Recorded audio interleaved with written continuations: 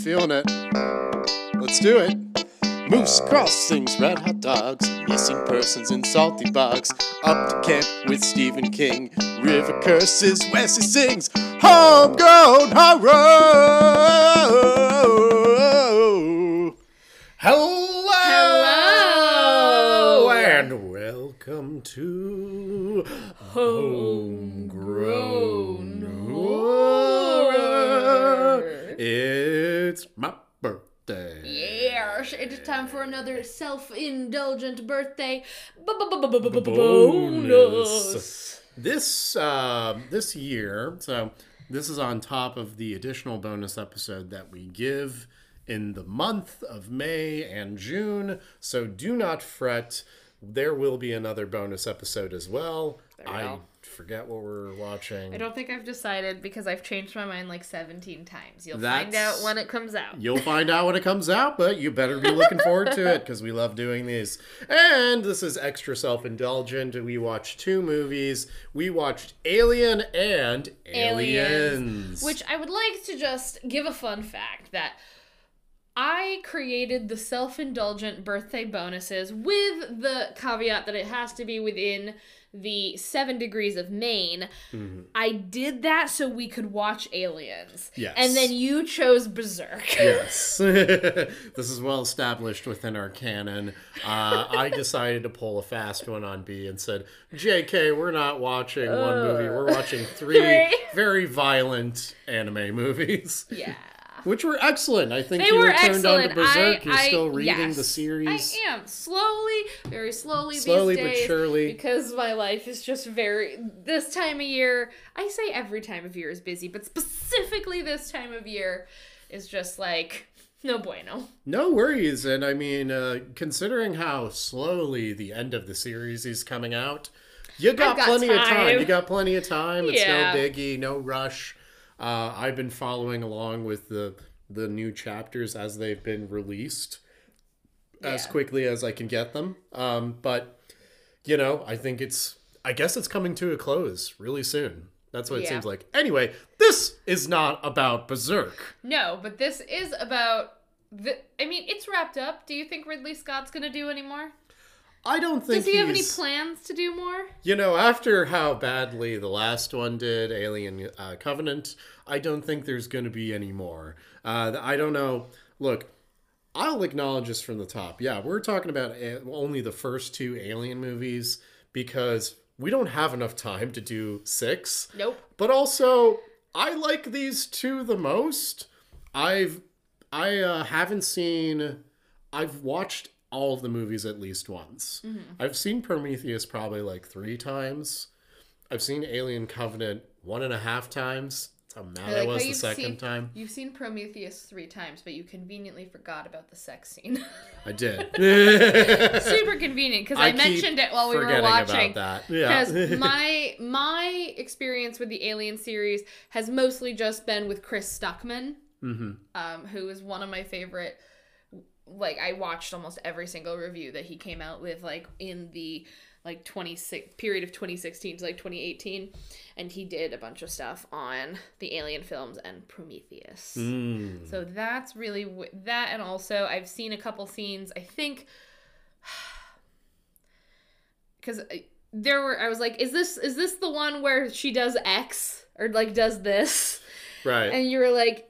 No, that's the next one. Yeah. Which was, I believe, because I watched that, like, 100 scariest movie moments, and that was on there. I think I think I remember that exact video you're talking about, and, like, I think there were at least 2 Alien movies that were stuck in there. Yes. So there's probably that kind of, like, connection of... You kept saying throughout the first one... You get away from her, you bitch! And I'm like, then to myself, that's definitely in the next one. But it was all fun. I like that you were into it because this is such I enjoyed myself. Treat. I was so happy that you'd never seen these as well, other than like clips and some commentary online. But I think that's awesome because you're coming into it with like more context, I think, than most people get. And that's the thing that I feel like people would get put off a lot by the Alien franchise, is that there's so much goddamn lore. There's a lot. Yeah. But that I like things that I can just like then throw on a 2-hour video that does a deeper dive. Yeah. I love that shit. It's really cool. And I mean, like, there's a lot of cool things about this movie. We're not going to be able to cover all of them because there are literal documentaries made about this fucking movie. I will say, I think these movies look great despite their age. I don't know how to word this properly because I'm like, they look really good. They do. They're fantastic. And I gotta say, like, in this age where every movie that we see is like, some movies are just 100% CGI. Yeah. That's mind-blowing. That's really fucking cool to me that we can just go ahead and create amazing digital art to just create movies that look like seamless. Because you and I grew up with Disney films and we understand, like, and also you were like early introduced to like Ghibli films, right? Mm-hmm. So you've seen like how aged animation kind of looks at times. Yes. And it's like, yeah, no, it's not that seamless. And when everything is digital, it's kind of impressive. But also at the same time, you're watching this and it's like, I don't feel really connected to, for me personally, I don't really feel connected to the story when everything is CGI. I'm also going to throw it out there that, number one, I've never watched Lord of the Rings, any of them all the way through. Really? Number one. Number two is... I think we got next year's episode. I was a Tumblr girly back in the day, okay? And if you don't think, I fucking cackled my head off at the stupid gift set of Benedict Cumberbottoms, like, pretending to be Smaug, just like crawling on the floor. When he's got the ping pong balls on his face. Yeah, I'm just sort of like, oh yes, this is definitely this is what people go to fucking, like, Juilliard for. I heard that, Sir Ian McKellen cried on set when he was like with all the CGI like background in the Hobbit series, and he was just like, "This is not what I signed up for," which is sad, because it's like, doesn't seem fulfilling. Because even like, for example, like, I think voice acting can be different. I think these days voice acting is hard because most people are recording from the comfort of their home. Yeah. But I've seen behind the scenes where people would go in groups. Right. And recording groups. So I think that there's that where you're still interacting with people. But as somebody who, like, I went to school and I got a theater degree. Like, I ended up coming out on the costumes end, but I have acted before in quite a few different capacities. And I can't imagine. Just, like, not being able to connect with a human, because that's sort of like the joy of acting. Yeah, it is, because it's like... not saying anything bad about... It's action reaction is what you're there for. And when you're not in the same room as the other person, it's hard to be able to get a genuine reaction or action from somebody that doesn't feel stilted, because it's like, okay, and you have to end on this note so they can react in that way and then feed off of it. And like you create this cycle of reactions that doesn't seem that genuine. It's like, so during some of the dialogue in the first Alien movie, there was a lot of chatter over everybody. Oh my God, everybody. I love the chatter. Everybody was talking over each other. It was interesting. It's like, it almost feels like a real conversation. Yes. To actually like see, oh yeah, everyone's just talking over to each other, and that's how they would react in sort of this life-threatening situation. Yeah. I was like, this feels so natural. And I really like the dialogue. I love how it kind of starts. I love things where it's like it starts as an ensemble piece and then it slowly whittles down. Mm-hmm. There's something about that I just, it's chef's kiss for some reason. When it's done really, really well, there's something about it, because there are sometimes where it's kind of rote.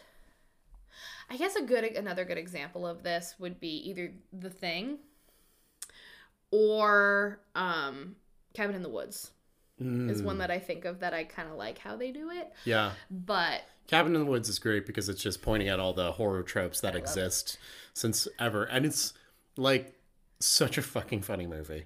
I just love it so much. Another one, I think Descent is kind of the same way. Mm-hmm. Just ones that I think that they kind of start as like you have more characters, but this one I feel like everyone's more fleshed out than what you typically get. Yeah, everybody has a solid backstory, and so we can just dive in a little bit to talk about the cast here. Mm-hmm. I just had it. Where did you go? There it is. So I'm just reading this in order. What's really cool is that. So the film starts off like opening into space. Where else? Space, the coolest place. And we start under the Nostromo, or actually in front of the Nostromo, which is a sort of like hauling vessel that's carrying about 20 million tons of ore, nondescript ore, and is heading back to Earth. I will say, like, I think in this movie in particular, there really wasn't anything that I thought looked super goofy. No. The second one, there was a little bit more that I was like, could see, like, is that bad CG? But the second movie felt, okay, this is just the flavors that I'm feeling. We got survival horror in the first. Yes. The second one is an action horror. Yeah. Because it's like the characters start to feel a little bit more superior to like a normal person in a way. Like they start becoming elevated in a way that's unique. Yes. And I think that's partly like Ripley's character development, having faced the xenomorph previously. Yes. So like she's maybe coming in with experience there. But it did feel like an action movie, but also that's very much directly tied to, you know, the directors, I feel like. Yes. And we will get to that part. We'll get to that part. The first one, which we are talking about now, is Ridley Scott. Ridley Scott, he's sort of like the main guy behind everything. And I know he cares deeply about this work in particular. He spent a lot of time carefully like choosing the cast and like going after like a perfect person for the artwork. It was, I think, Scott saw past work from H.R. Giger and Nostromo 4, like some of the artwork they designed there, and decided, oh, he's fucking perfect. And it's called Nostromo? Yeah. So that's hold on, it's called Nostromo. Yeah, I have Giger hit up here. Sorry, it's Necronom. Okay. Sorry. So say sorry, Giger nerds. I apologize. Yeah, so Necronom, 1976, is a little art piece that he created. Just look at it. I've seen this before. Yeah. So it's it's a penis alien basically. Yes. Yeah, like, but it looks almost exactly like the xenomorph, like in pretty much every way it looks. The back, the ribs, the head, the tail, the penis tail, a little bit different. But anyway, this guy likes penises. So no, I had no idea. No idea. So yeah, this was like the art style that he was already doing was sort of what inspired everything about the xenomorph that we see on screen. And then also a huge part of the set design that you see that exists throughout the series. The set design is great. Like, yeah. I was really impressed. I feel like it's a very well realized concept. And I think you can tell, at least in the first one. The second one, I do think it carries over very well, even though it's in someone else's hands. Mm-hmm. But like, it's so well realized, and you can just feel the love. Yeah. Yeah. There was a lot of care put into the movie, like the ambient. Okay, we'll get into all of it. But we're opening up. We see the Nostromo. I really do like the look of it, as you say. It doesn't feel corny. The Nostromo doesn't look like a typical spaceship in any respect. Yeah. It's got like 4 different towers or something that's on a base, and it's like floating through space. And it's obviously a miniature. This movie makes use of miniatures quite a bit when we're talking about like them trying to create scope. It's kind of hard to get a grasp of how big the Nostromo is as it's floating in space, though, because it's like, am I really close? Am I far away? I don't really know. You get a better scope of its size, I think, when Ripley escapes from the ship. Yes. Which I think is kind of like a little bit of an interesting perspective to be like, oh, yeah, that was a lot of space to deal with.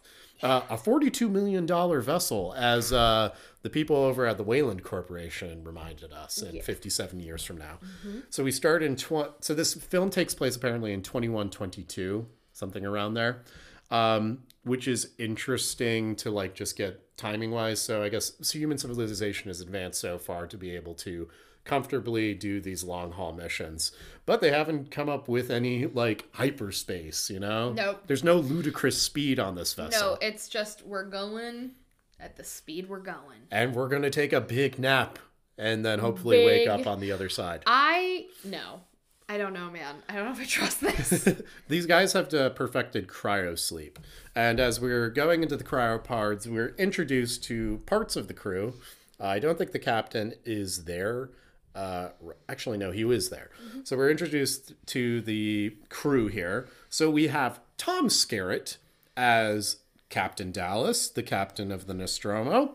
Sigourney Weaver as Ellen Louise Ripley. Yeah. She is the warrant officer aboard the Nostromo, which is interesting, which is why she like seems to dictate policy so often. That makes a lot of sense. Yeah. So she's kind of like a stick in the mud, I guess. But I love and I'm going to say this now because I'll probably forget, but the thing that I love about Ripley is she follows protocol when necessary and she breaks the rules when necessary. Yeah.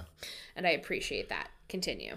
So what's interesting about Sigourney, she was doing Broadway before this film. And this was like her first like film debut or like big film that she got to take part of. Yeah.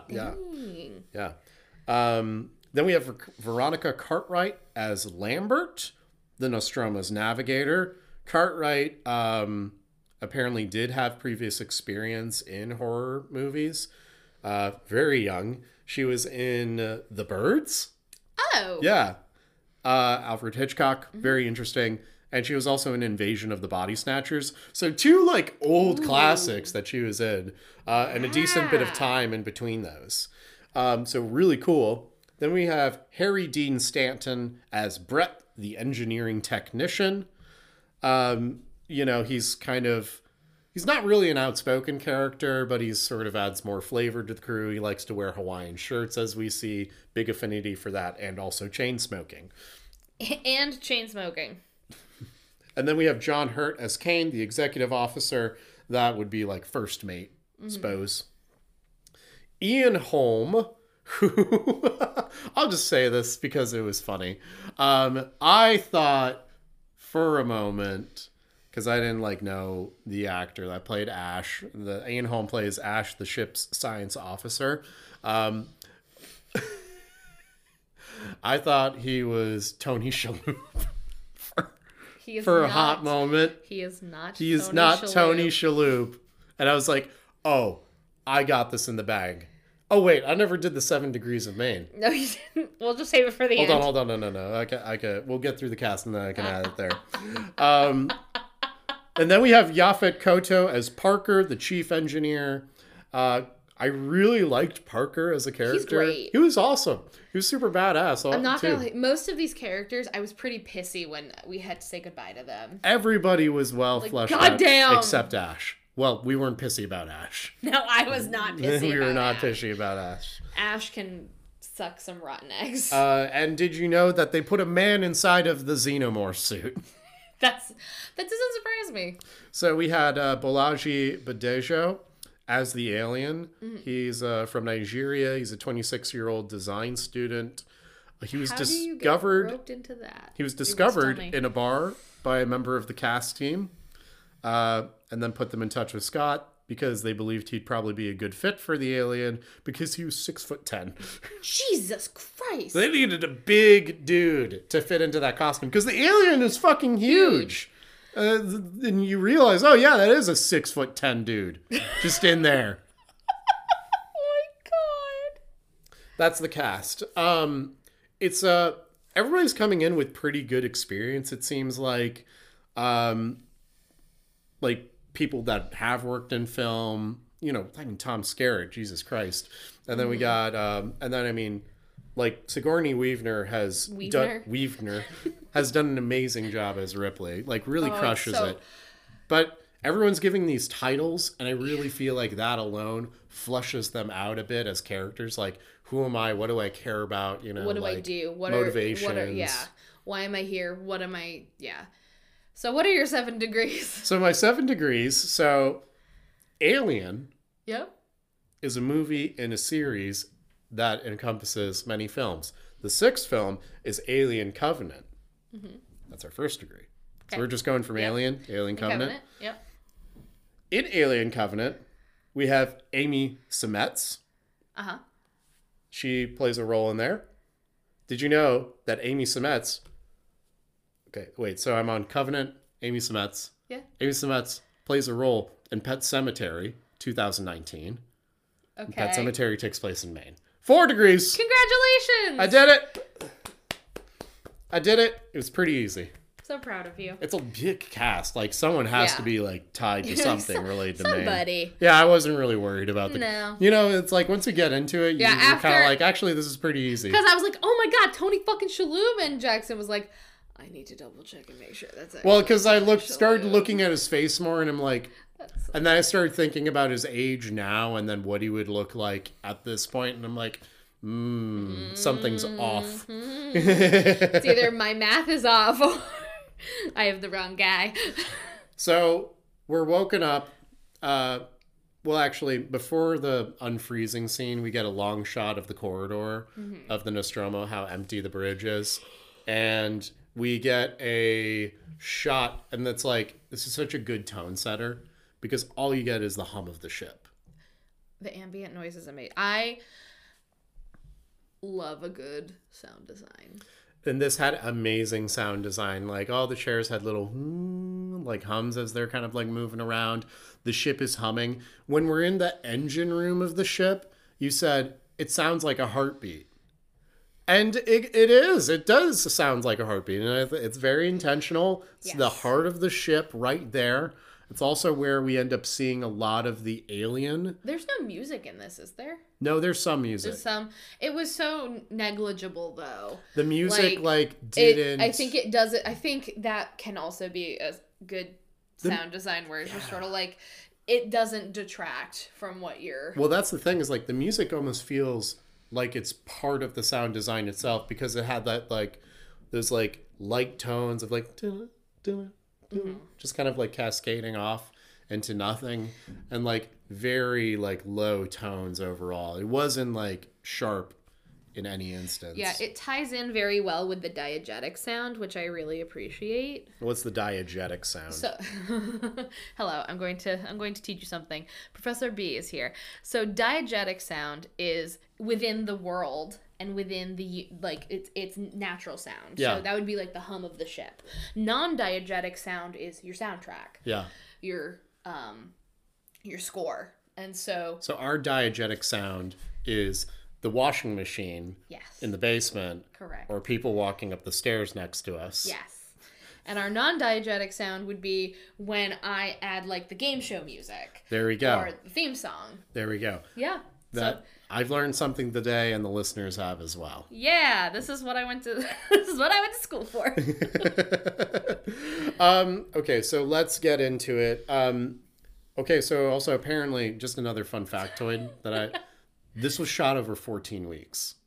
Okay. It's a very short amount of time for this ambitious of a film. Oh my god. Yeah. It came out really well for such a I'm sure that everybody in it was like fucking exhausted. Yeah. Well, it's actually interesting watching this, like, I don't know, the fucking millionth time.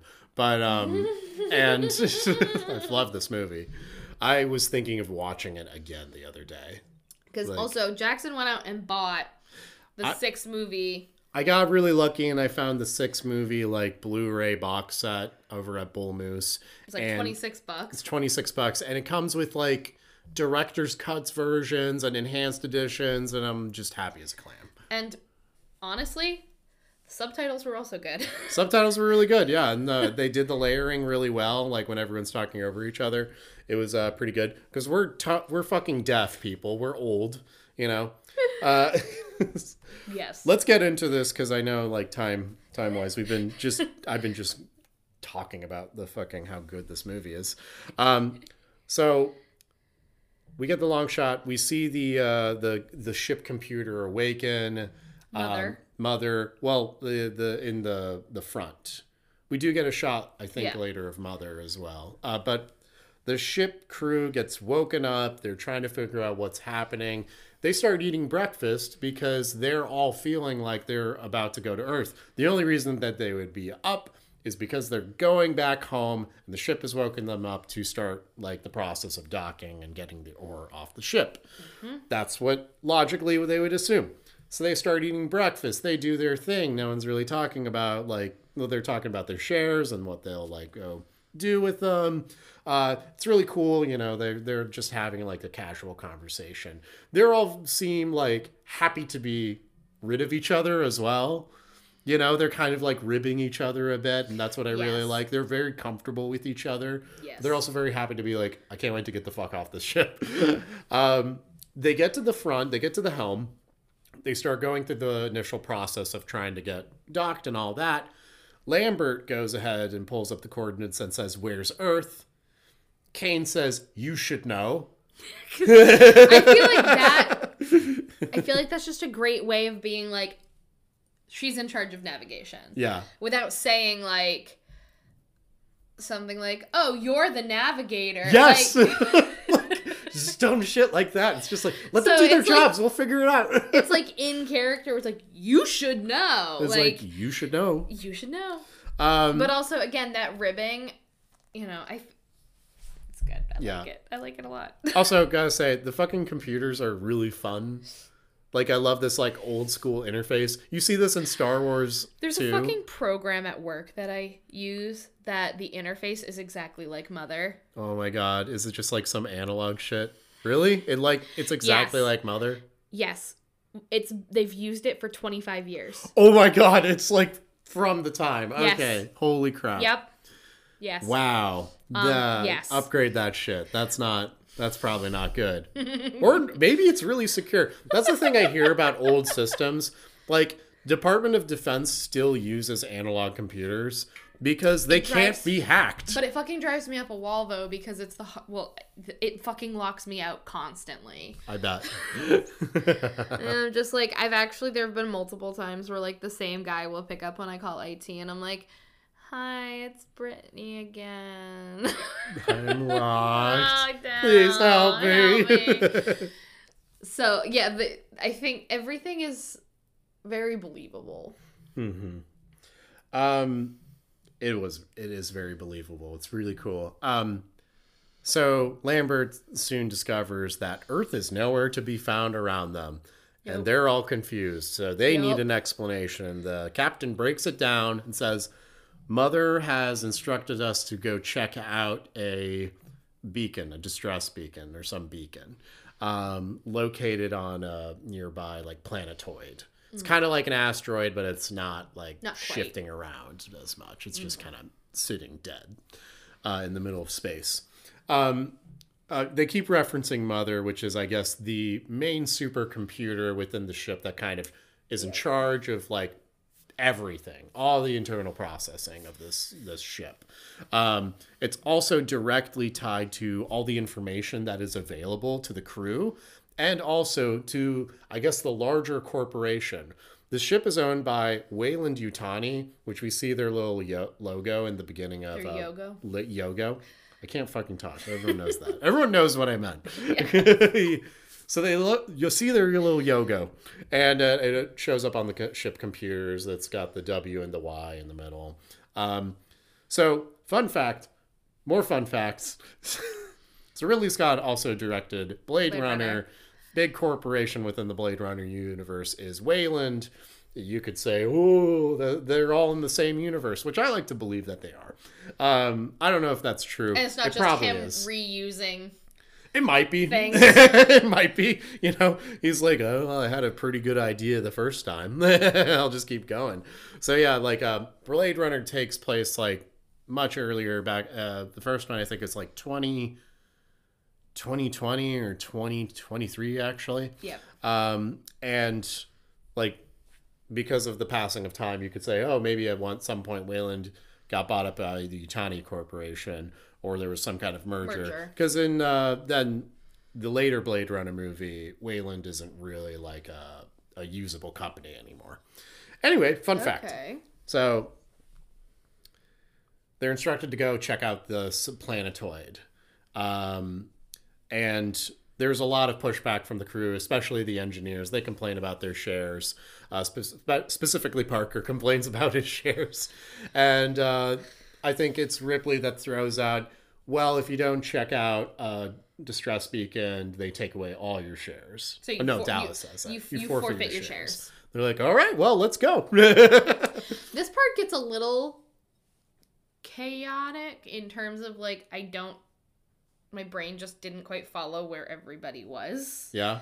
Because there was part of my brain's like, oh no, they all went and they all when they like got off the ship. It happens in the other one too, where I'm like, and I didn't realize until much later that yes, in the second one, everybody goes onto the planetoid. Mm-hmm. In this one, I was like, who's at the ship and who? Like, I knew obviously who was like boots on the ground. Yeah. But there were a few times where I'm like, I don't know where they are. They do land on the ship, but they encounter some malfunctions with the ship itself as they land. They find out that there's, I forget what breaks, but the engineers say, how long is it going to take? And like they talk to each other. Brett says 17 hours. Yeah, tell them 17 hours. Parker says 25 hours. And then Brett just goes along with it. Yeah. He's like, yeah, good. Give us some buffer, like build in some time there, you know. Exactly. Yeah. I mean, I would too if I'm like trying to make sure the ship is ready to get off. I would like some time to just double check things as well. Now, if we're talking about our lives here. And also, you know, as we find out, the sweet amount of money that this costs. Yeah. You know, don't want to wreck that for this multi-billion-dollar corporation. $42 million seems pretty cheap for a fucking, like, class spaceship freighter. Yes. You know? Man, ships are cheap. Anybody can buy a ship. Yeah. Anyway, so, yeah, they land. They're picking a crew that's going to go out and check out the distress beacon. Ash is very into this and, like, analyzing the beacon. But it ends up being Kane, Lambert, and Dallas. Yes. So, kind of makes sense. They work most closely with each other, I would imagine. So, they go out together. Mm-hmm.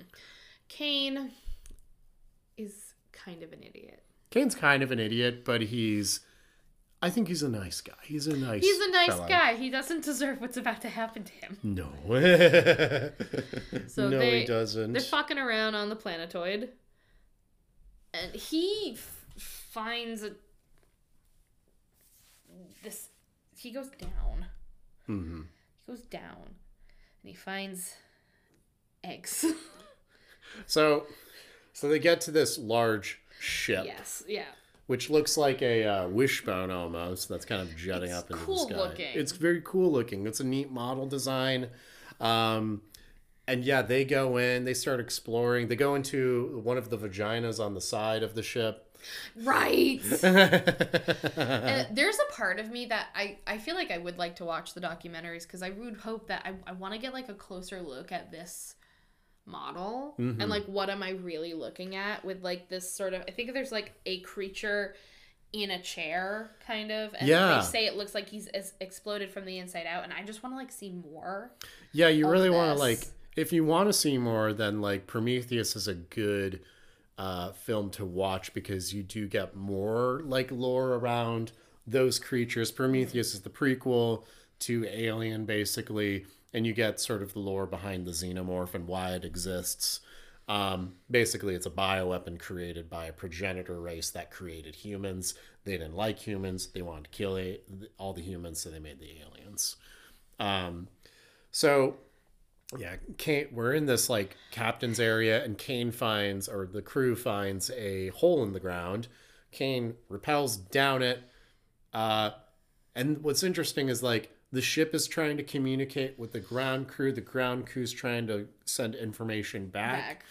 And it's just a back and forth. At one point, Ripley is with Ash and says, "Hang on a second. This is a warning, not a distress beacon." And Ash is like, "I don't care." It's like, what good would say? It's like, we gotta tell them they need to turn back. It's like, why? They're already there. It's like, which it'll take all that time. It's like, oh, we need to go get them. It's like, why? It's like they'll already know. Or just tell them, come back. Stop. Or just do that. Cease. Yeah. Desist. How hard? Because I feel like the reason she says, "I'm gonna go get them," is because like, no, he's like, no, I'm not gonna tell them, and she's like, but. So, Kane goes down and acts like a big idiot in the hole. There's lots of eggs. There's lots of eggs and a blue little mist that's hanging over the eggs. Kane's examining. He ends up falling into the pit. Mm-hmm. And the movie gets very wet. It gets wet. From here on out, the film is the wettest. Imagine everybody's just covered in a thick film of sweat and gunk. And that's kind of what we're at. That's where we're at, yeah. And the ship is wet, too. All the ships are wet. All the ships are wet. We have the wettest spaceships. We have the wettest spaceships. Inexplicably, yes. Everything ends up becoming wet from here on out. Yep. Before, everybody had nice perms and shit. Everyone was dry. Fucking soaked. Now everyone's sweaty and soaked and gross. Kane falls in. He starts fucking around with the eggs like an idiot. One of them starts moving. Hang on. There's movement. And it slowly opens up, and then we get a shot of Kane falling backwards. And the face hugger, as the fans call it, smashing against his helmet and then falling over. We then, action moves pretty quickly. They're already back at the ship. Yeah, we just cut right to the ship. And they're trying to get back inside. They're about to go in when Ripley's like, what happened out there? What happened, number one? And Where's number Kane? 2, and they're like, there's something on him. And she's like, okay, quarantine. Yeah, it's like you have to quarantine for 24 hours. Like, you can't be on the ship. They're like, he might die in 24 hours. It's like if you bring whatever he's got on, we might all die. I'm with Ripley on this one. Honestly, yeah. I mean, like, you don't know what you're dealing with. It's important to be able to, like, not kill everyone needlessly. And the other thing is the fact that Ripley's right. Yeah, Ripley's right. She's like, what if it endangers the rest of the crew? And they're like, we don't care. She's the only one that survives. So, yeah. Yeah. Yeah. Yeah. Yeah. But Ash ends up opening the door, letting everybody in. Overruled. Our next scene is Ash and Dallas, I think, futzing with the alien on Kane's face. Or everyone's like... we do see it has, like, gone through the glass. It's gone through the helmet, and they're, like, using some kind of, like, welding torch to open up the helmet, crack it open, and get a look at the alien. And it's really cool looking because when you open up the helmet, they make the creature do this effect. And I believe it's puppetry that they use on this thing. Yeah. And it's like spindly fingers start like moving around and grip tighter, and like its tail is wrapped around Kane's neck and starts tightening. So here's my thing about that, is I'm like, a bunch of people watched this movie and suddenly had a choking kink. Yeah. A bunch of people watched this movie and suddenly had a breeding kink. Yeah, it's like, I want to be impregnated by an alien in my mouth. Yes! It's like, this did something for people. I believe that. It definitely did. They try to cut at the alien, and then it starts spitting acid blood, which then starts seeping through the floor, and there's this whole hullabaloo. Yeah, Dallas is running around. So I asked Jackson, I'm like, are they naked under their scrubs? And no, they're not fully naked. They just took their shirts off. And I'm like, okay. But if it's to, prevent contamination, now Dallas is running around with his scrubs on, contaminate and touching people and touching the ship. And I'm like, what was the point of taking your shirt off, buddy? Well, if the acid seeps through the hull, then we're all dead. Well, yes. But also, keep your shirt on. Keep your shirt on. Why not? It's meaningless what you're doing here. They end up finding the acid. It stops eventually. Yeah, it doesn't go all the way through. It doesn't go all the way through, but now they're faced with the conundrum. Okay, we actually can't really take this thing off. So they're left with the option of like, all right, I guess we're just going to leave him and observe. So they put him in a little pod in the wall there and just wait. I think they do it's kind of almost like an MRI. He does some imaging. Yeah, they do some imaging to see like, oh, it is letting him breathe. Yeah. It's got some kind of like tube down his esophagus.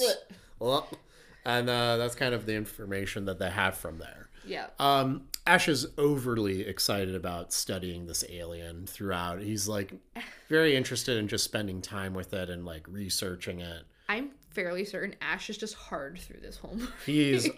He is at least semi. Yes. He's like really into this alien. So excited about this.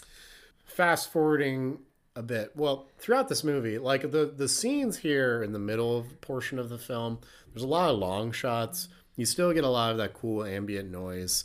You get like different shots of like where like one of the cool shots that I like in this period between like the facehugger and the rest of the action is the shot of like they're in the medical bay, the science lab. Yeah. And they start panning in the corner and go over Kane while he's still got the facehugger on them. And then they pan to the other side a bit. It's just one long shot. And they see Ash doing research and examining this thing. Ripley comes over and says, "You learn anything?" And Ash immediately turns off his computer. Super sus. He acts like suspicious throughout the rest of this interaction. It's like Among Us. It is. It just is it pretty much is Among Us. There's an imposter among us. Among Us. Yeah, it's exactly that. Truly. Time passes. And then Dallas gets a call from Ash, says, "You need to come down here." What happened? Something serious? Ash says, "Something interesting." I fucking hate Ash. I hate Ash. Yeah, what a dick. Something interesting. Jeez, man. Kane's alive. He's awake. Wait, no. No, but he doesn't wake up. He is alive. The facehugger. The facehugger's gone. Yeah. So it's Dallas, Ash, and Ripley, and they just leave the door wide open. Yeah. You were very upset about them leaving the door open. I'm like, for somebody who is very much like about quarantine, I'm like, Ripley, how hard is it just close it. Close it. They're looking around. They're trying to see where they I really love this part where they all walk in because they like start looking around, don't see the facehugger, and then look up. Like, yeah. It's like, yeah, let's look up. So they start prodding around with little cattle prods and stuff, and then eventually we see Ripley's like looking at something, but then behind her, the tail falls, and then the rest of the facehugger fall on her. Question. Yeah. This is more like a general like species question. Can the facehugger impregnate somebody twice, or is it sort of like those bugs that like when they lay eggs they die, or they mate and then they die? Yeah, this is a one pump chump. It is? Okay. Yeah. So so it's gonna, okay, cool. Yeah. So they're really in no immediate danger. No, but they don't know that in this moment, nor the audience. If they I just want to know that for my own personal, like... Yeah, no, they peace of mind. Impregnate the host, die, move on. What a life. What a life. For real. Just looking for that mouth. One track mind. They do kill it. it dies. It's dead. Yeah, I don't know if they... Yeah. Ash gets his grubby little fingers on it and gets to study it. He's so excited about this prospect. Just leave him. Then eventually, yes, Cain does wake up. Everyone's super happy about that. No one's suspicious whatsoever. I think they should be suspicious. They should be suspicious. Like, just... You know, your friend has an alien on his face. You can't get it off. It puts him into a coma. It's got a tube down his throat as far as you can tell. What do you think it's doing? Well, you know, I think within this moment, it makes sense that, well, first off, they're not familiar with the alien or the facehugger. It's probably a parasite. Yeah, it's doing something, but we don't know. But I think that I think everyone's just relieved that Cain's alive. They can feel like they can get back to normal and just get back on their route. So they feel happy about that. So everyone's really happy to see Cain. They invite him they have their one last meal before going back into the cryopods. It truly is the Last Supper. That's the name of the scene. Yes. And this one was definitely on the top 100. This is on the top 100 scariest movie moments because I was intimately familiar with this scene. Everybody knows this. If you haven't really seen Alien, you probably know about this scene. Cain's having casual conversation. He starts looking pale. It's like, hey, what's up, buddy? And then he starts writhing around and he's like holding his chest. He's feeling not so great. And then gets onto the table and he's panicking. People are trying to hold them down. They're trying to put something in his mouth. They probably think he's having a seizure. And then his chest just starts. And we got a little friend that's popped out. Our xenomorph. He hisses at everybody. Well, actually, it doesn't hiss at. It kind of goes like. Looks around, and then he scurries off. That looks a little goofy. Yeah, the scurrying off looks pretty funny. There are some things within this movie that are just kind of funny. There's that one. There's two things. And the second one's about to come up, and it's when they jettison Cain's body into space. Those two things are the goofiest fucking shit. Yeah, that comes pretty much next. But yeah, no, exactly. They say some words. They throw him into space. And then I don't remember. I had said something. You had said something, and I was like, is that how you want to go? Yeah, 100%. I think that'd be funny. Because then your body's preserved also. Yeah. So there's a chance that you'll just like run into someone's windshield later. Oh, God. Oh, no. I like that thought that I'll just inconvenience someone one more time. One more time. Encore. So they are like, okay, panic. Funeral over, panic ensues. Panic now. They panic. They're like, all right, we got to look around for this thing. They look around. Ripley, along with Parker, Lambert, I don't know. Ripley, along with other people, think they're about to find the little alien, but they find Jonesy the cat instead. Oh, they're introduced to Jonesy. Well, we saw Jonesy earlier. He's a little orange tabby, I believe. It's a she. It's a little orange tabby. And absolutely just cute as a button. And also kind of an asshole. The cat's self-preservation has kicked in. Is like, I don't care about the rest of you fuckers. It's just running around the ship, hiding in corners. Oh, I think it's Lambert, Parker, and Brett. Okay. It's Lambert, Parker, because Brett separates from them. Mm-hmm. Is it Lambert, Parker? It's definitely Parker right. and Brett. You're right, because also... What's cool about this movie is that you wouldn't really think, not knowing anything about the movie, you wouldn't really think Ripley is the main character. Not yet. Until you get to the end. Because, like, you spend so much time with everybody in the movie. But that's why I like it done in this particular way. Yeah. It's like... Is it very quick, like, it starts to whittle down and you're like, oh, wait, who's the survivor? Who's the survivor? Who am I rooting for? Whereas in some of the other ones that I pointed out earlier, like, I think it's pretty easy to latch on to certain characters. Yeah. And say, this is the one. Yeah. They run around, so the cat runs off, and Parker and Lambert say, go get the cat. Brett. And Brett's like, okay. He goes to the ship's engine. Poor Brett. He's looking around, trying to find Josie. Finds Josie, but Jonesy's hiding in a corner. And what I really like about this is, like, we don't really get a whole lot of Brett, but there's the moment where he's just kind of sitting under the drip of the water of the part of the engine, like the cooling system, I guess.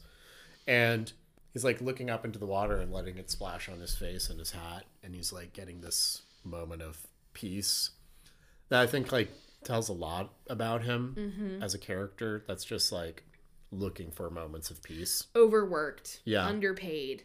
He's just like, I just fucking hot because you're constantly in the end, like, you know. Yeah. It's a hard knock life. I love the moments where we get character development through action. Mm-hmm. And I love that about this movie. Yeah. It's very show, don't tell. Yeah. And even in the dialogue, nothing is like, I'm going to sit here and, like, explain it. Yeah, I know. And there's no hand holding. There's no, like, exposition like that, which is very nice. Like, they'll throw terms at you, but you kind of just hit it in stride and you're like, all right, yeah, that makes sense. Roll with it. Yeah, this world starts building around you, start to get little pieces here and there. So Brett corners the cat. It's going to get that kitty. And then Brett gets cornered by the xenomorph. And then the xenomorph, our first shot of him descending from the chains really quietly. Is he the one that finds the skin? He does find the skin. He finds the skin. Yeah, I think you got it. He's probably just like, no. Yeah, he finds, like, the shedding of the little thing, and he's like, what the hell? Yeah. But then, yeah, he senses something behind him, looks behind him, and is faced with that tiny little mouth inside of that bigger mouth, and he gets aliened. He gets taken up into the chains. Yeah, it's really interesting because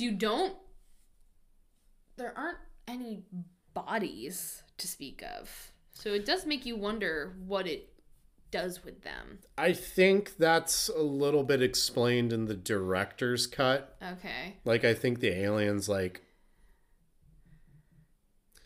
trying to, like, turn them into eggs. Because we see it a little bit more in the second one where it kind of they're building a hive kind of situation. But in this one, we don't get a moment where it's like, oh, they find where the alien's stashing the bodies or something like that. That doesn't really happen.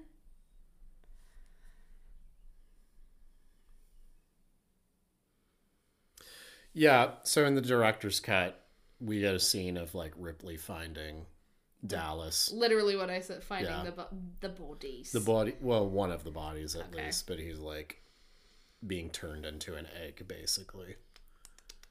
Not so fun. Anyway. So, where was that? Brett gets taken off.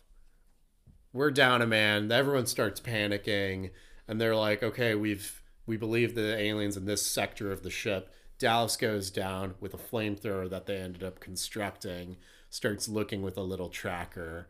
The rest of the crew is kind of on their own, just observing Dallas. Dallas is, like, doing the noble thing and trying to, like, take ownership for this shit. You know? It's stressful. This scene is stressful as hell. Super stressful. And he's going, well, we're bouncing around so much, and we've spent so much time on this already. But anyway, he's going into the ship. He's trying to find the alien, and it's a very long, hot, cramped scene. It's very uncomfortable. He's in these, like, very small tunnels within the ship.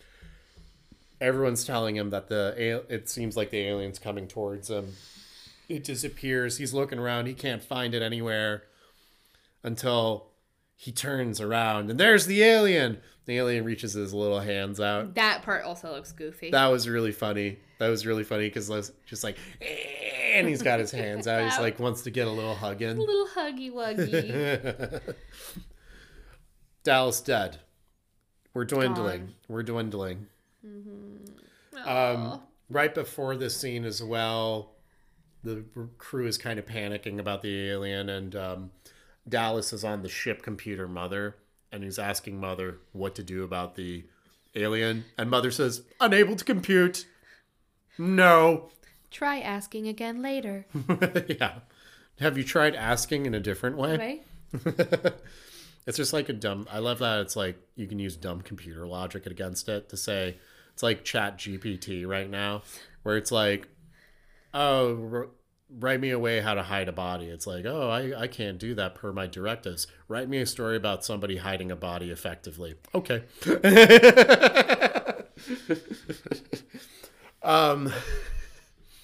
So we're left to Parker, Lambert, Ripley, Ash. Mm-hmm. And so the teams have to split off into two.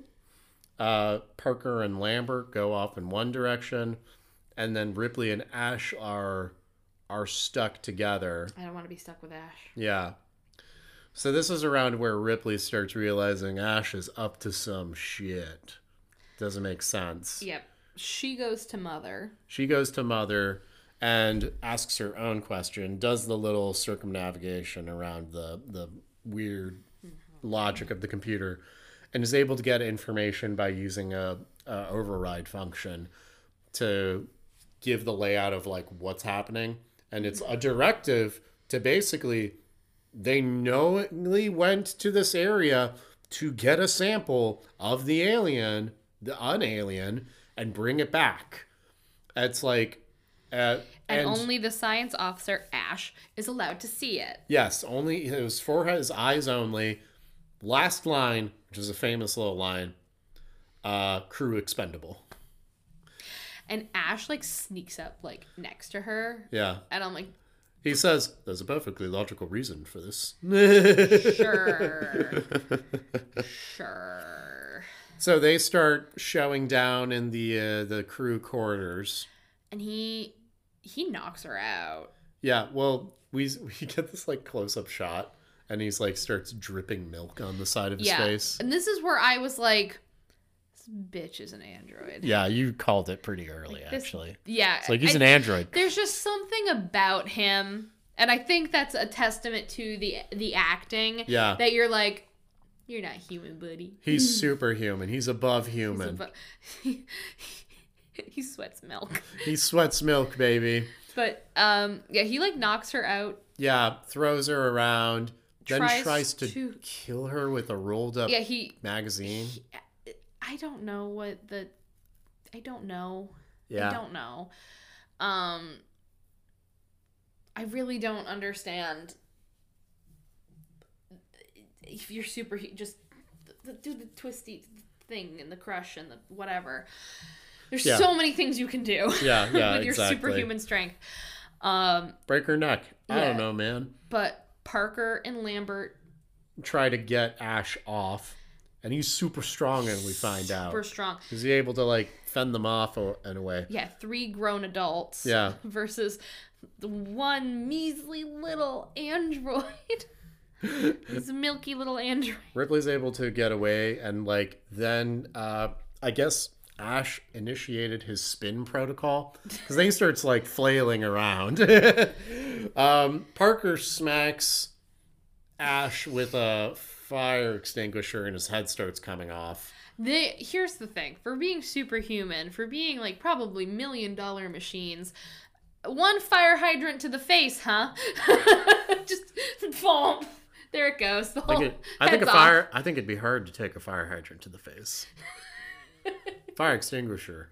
Sorry. Maybe I could do that. No, it's fine. I mean, obviously, but I'm like saying, like, if you're like I don't think they don't seem well wired. No, they don't. Full it's just kind of like water balloons filled with milk inside. We had different words when we were watching it, but we'll stick it to milk to keep this PG. I'm sticking to milk. Sticking to milk. Thank you very much. His head eventually does finally come off. And they decide to plaster his little head and start hacking his little software to start asking some questions.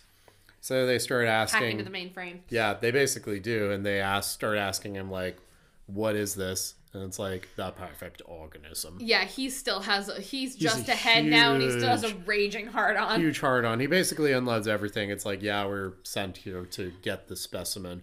Bring it back. That was my directive. Yep. You know, very forthcoming with the information. So then Lambert, Parker, and Ripley decide they need to take the shuttle off the ship, blow up the ship. Because they did mention the shuttle before. Yeah. But they're like, there are too many of us. Well, with Ashdown. Well, with like Dallas and Ashdown. Yeah. Yeah, they're like, they're yeah, ready we're to good. like We're get good. out. So Parker and they're all panicked, but Parker and Lambert very much panicked. They run to the engine area to start getting fuel cells, and Ripley's prepping the shuttle for launch. And also prepping the self-destruction, I believe, is when she's doing this part. Wait, no, she does it after. So they're prepping, or they're getting ready to do the self-destruct. They need the fuel cells to do it. And so they're getting a bunch of fuel cells. Lambert's just crashing these fuel cells against each other. She's just tossing them. Yeah. She's loud as hell. She's panicked as hell. She's so fucking Parker loud. seems like he's trying to like, hey, but he's just like, fuck it. And is like, yeah, let's get out of here. And then unfortunately, Lambert gets aliened. So what happens is, so Lambert's standing there. Yeah. Alien comes down. Parker has a flamethrower and is like, you gotta move. Yeah. You gotta move because I'm gonna toast this thing. And she's like, I can't. It's like and terrified. so she gets aliened Yeah. because she cannot move. Yeah. Parker gets aliened pretty quickly after that too, I think. I think he gets aliened immediately. Yeah. Yeah, after Lambert does. R.I.P. Parker. R.I.P. Parker. So now It's just, and then there was one. And there was one. And Jonesy. And Jonesy. And Jonesy. So Jonesy's Wild Ride. Yeah, Jonesy's Wild Ride. So Ripley ends up starting the self-destruct sequence. She gets Jonesy along the way. And it's the countdown system is T-minus 5 minutes until countdown. And it's basically saying you won't. This is, I think, the only time where they just exposition information directly from the ship computer, but it makes sense that it would do that. Again, it's like T-minus 5 and then 10 minutes for self-destruct sequence. That can't be reversed, basically, is what they say. And I feel like that's pretty normal, I think, in sci-fi when the system is giving a directive and it's like, these are, and I think, for example, my fire alarms went off today, right? Yeah. My fire alarms talk, apparently, and, they were talking to me and doing that. It's like, fire, please evacuate. Fire, please evacuate. I'm like, no, I'm just trying to cook some fucking burgers. Please let me cook burgers. Please let me cook. So I think that's believable, even though it's setting up our timeline for the rest of the movie. I think it's warranted. Yeah, exactly.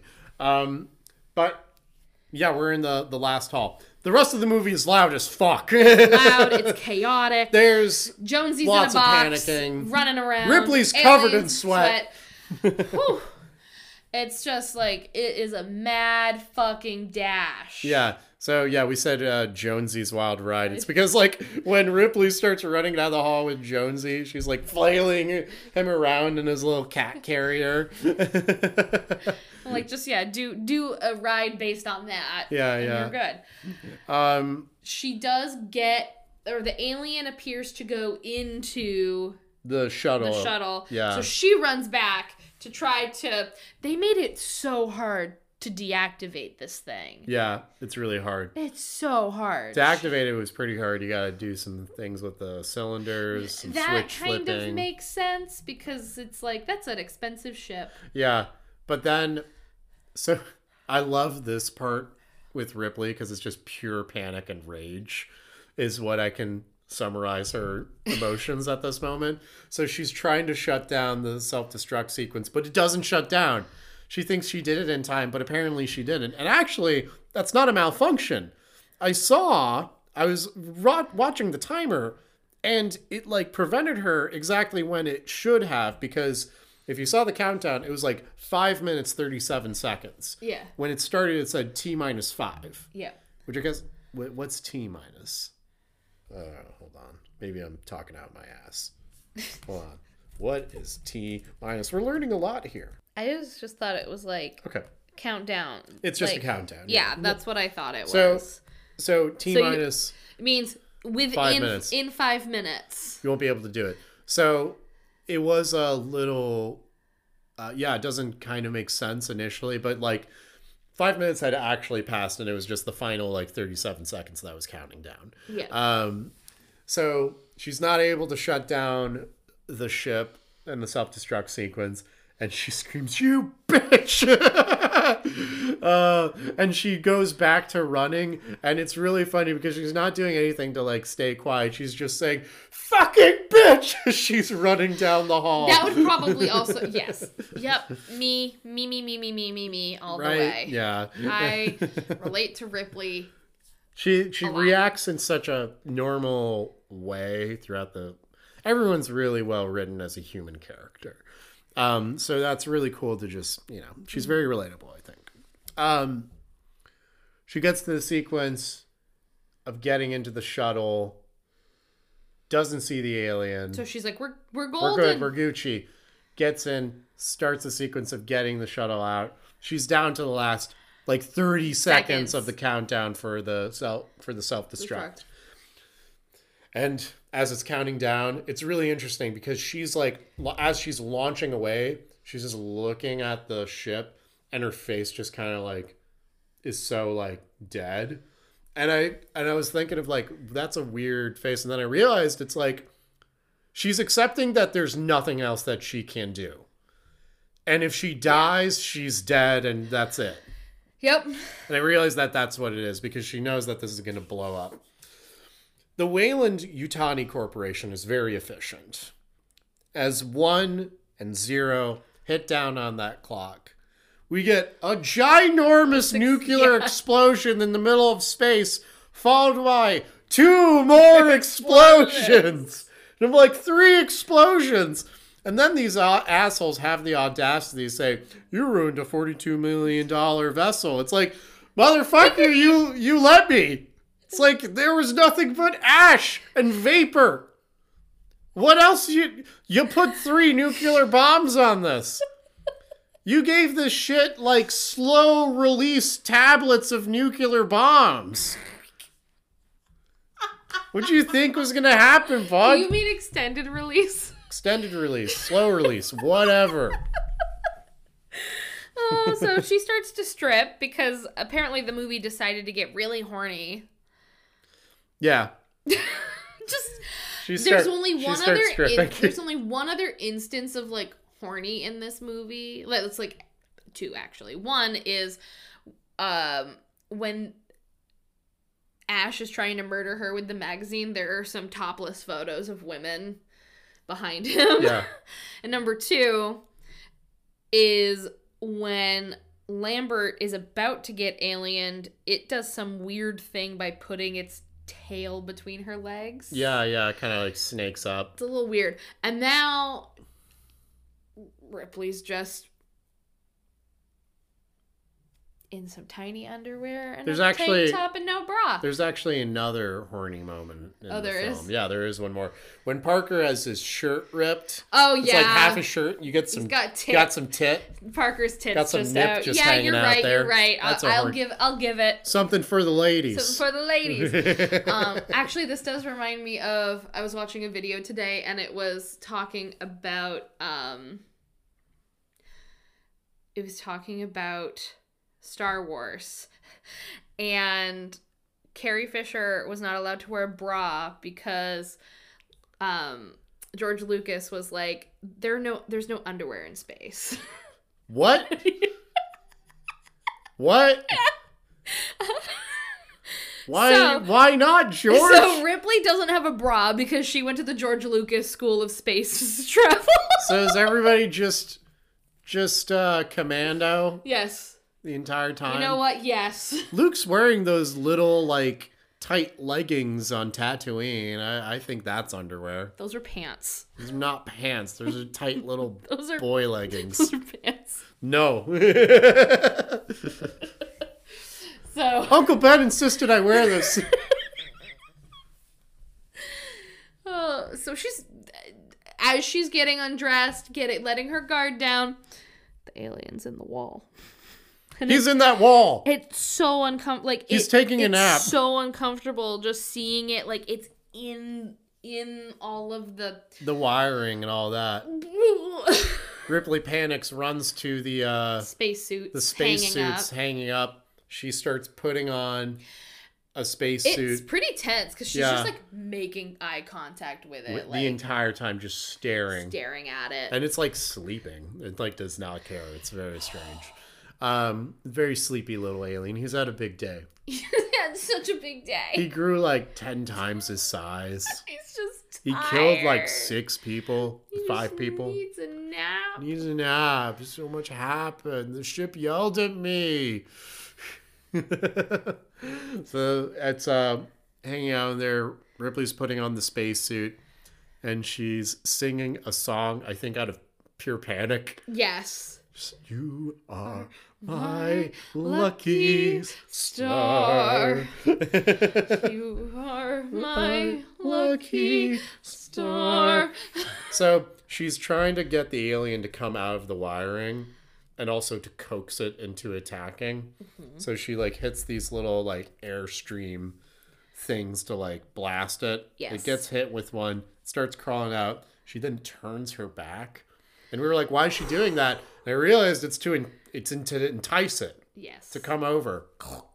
But it gets really close. Terror. Gets really close. So she's strapped into a chair. She hits a big old red button in front of her. Opens up the airlock. And the alien first gets shot by a grappling hook that Ripley has. And then gets like tossed to the airlock. And then another funny moment happens in the film when the alien is dangling from the back of the ship out in space from the airlock. And he still is trying to get on. Yep. And he's like bouncing back and like bouncing against the ship. It's pretty funny. Yeah. But just to see him like, oh! Aliens Wild Ride. So that would be cool. Right? A ride from the aliens' point of view. There you go. Kill the crew of the Nostromo. That'd be fun. So yeah.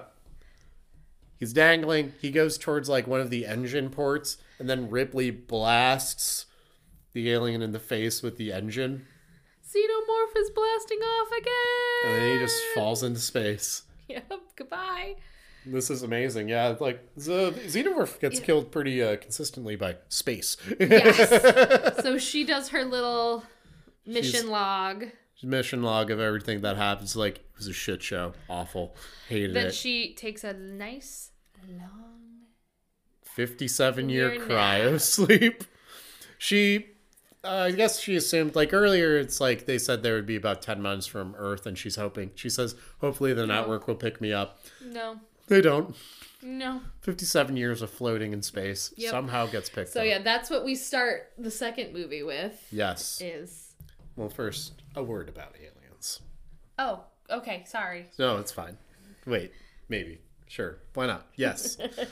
A word about aliens. Aliens is a little bit more, this is like in the 80s. So if we're talking like, this was 79, this was the first one. It's 1986 that the second one's released. Just so you know, also, Alien premiered at like an international film festival. Oh, shit. Yeah, so that's kind of where it started. So this was sort of like an indie film, really. So, and then it's become like this huge like cultural phenomenon. Yes, absolutely. You know? It's like heavily influences a lot of cinema today because, again, Alien's a great movie. The long shots, what I found out reading a little bit about the director's cut, took out some of the long shots. Added some extra scenes and all that. Interesting. I like too much context, but there's some. I love the long shots too, and other people agree with that. I think it's definitely worth noting that when we watched these, we checked. The first one, everyone said just do the theatrical version. Yeah. And then the second one, people did say do the special edition, but in order for consistency, we compared apples to apples. Yeah. Okay. But this is also directed at this time by James Cameron.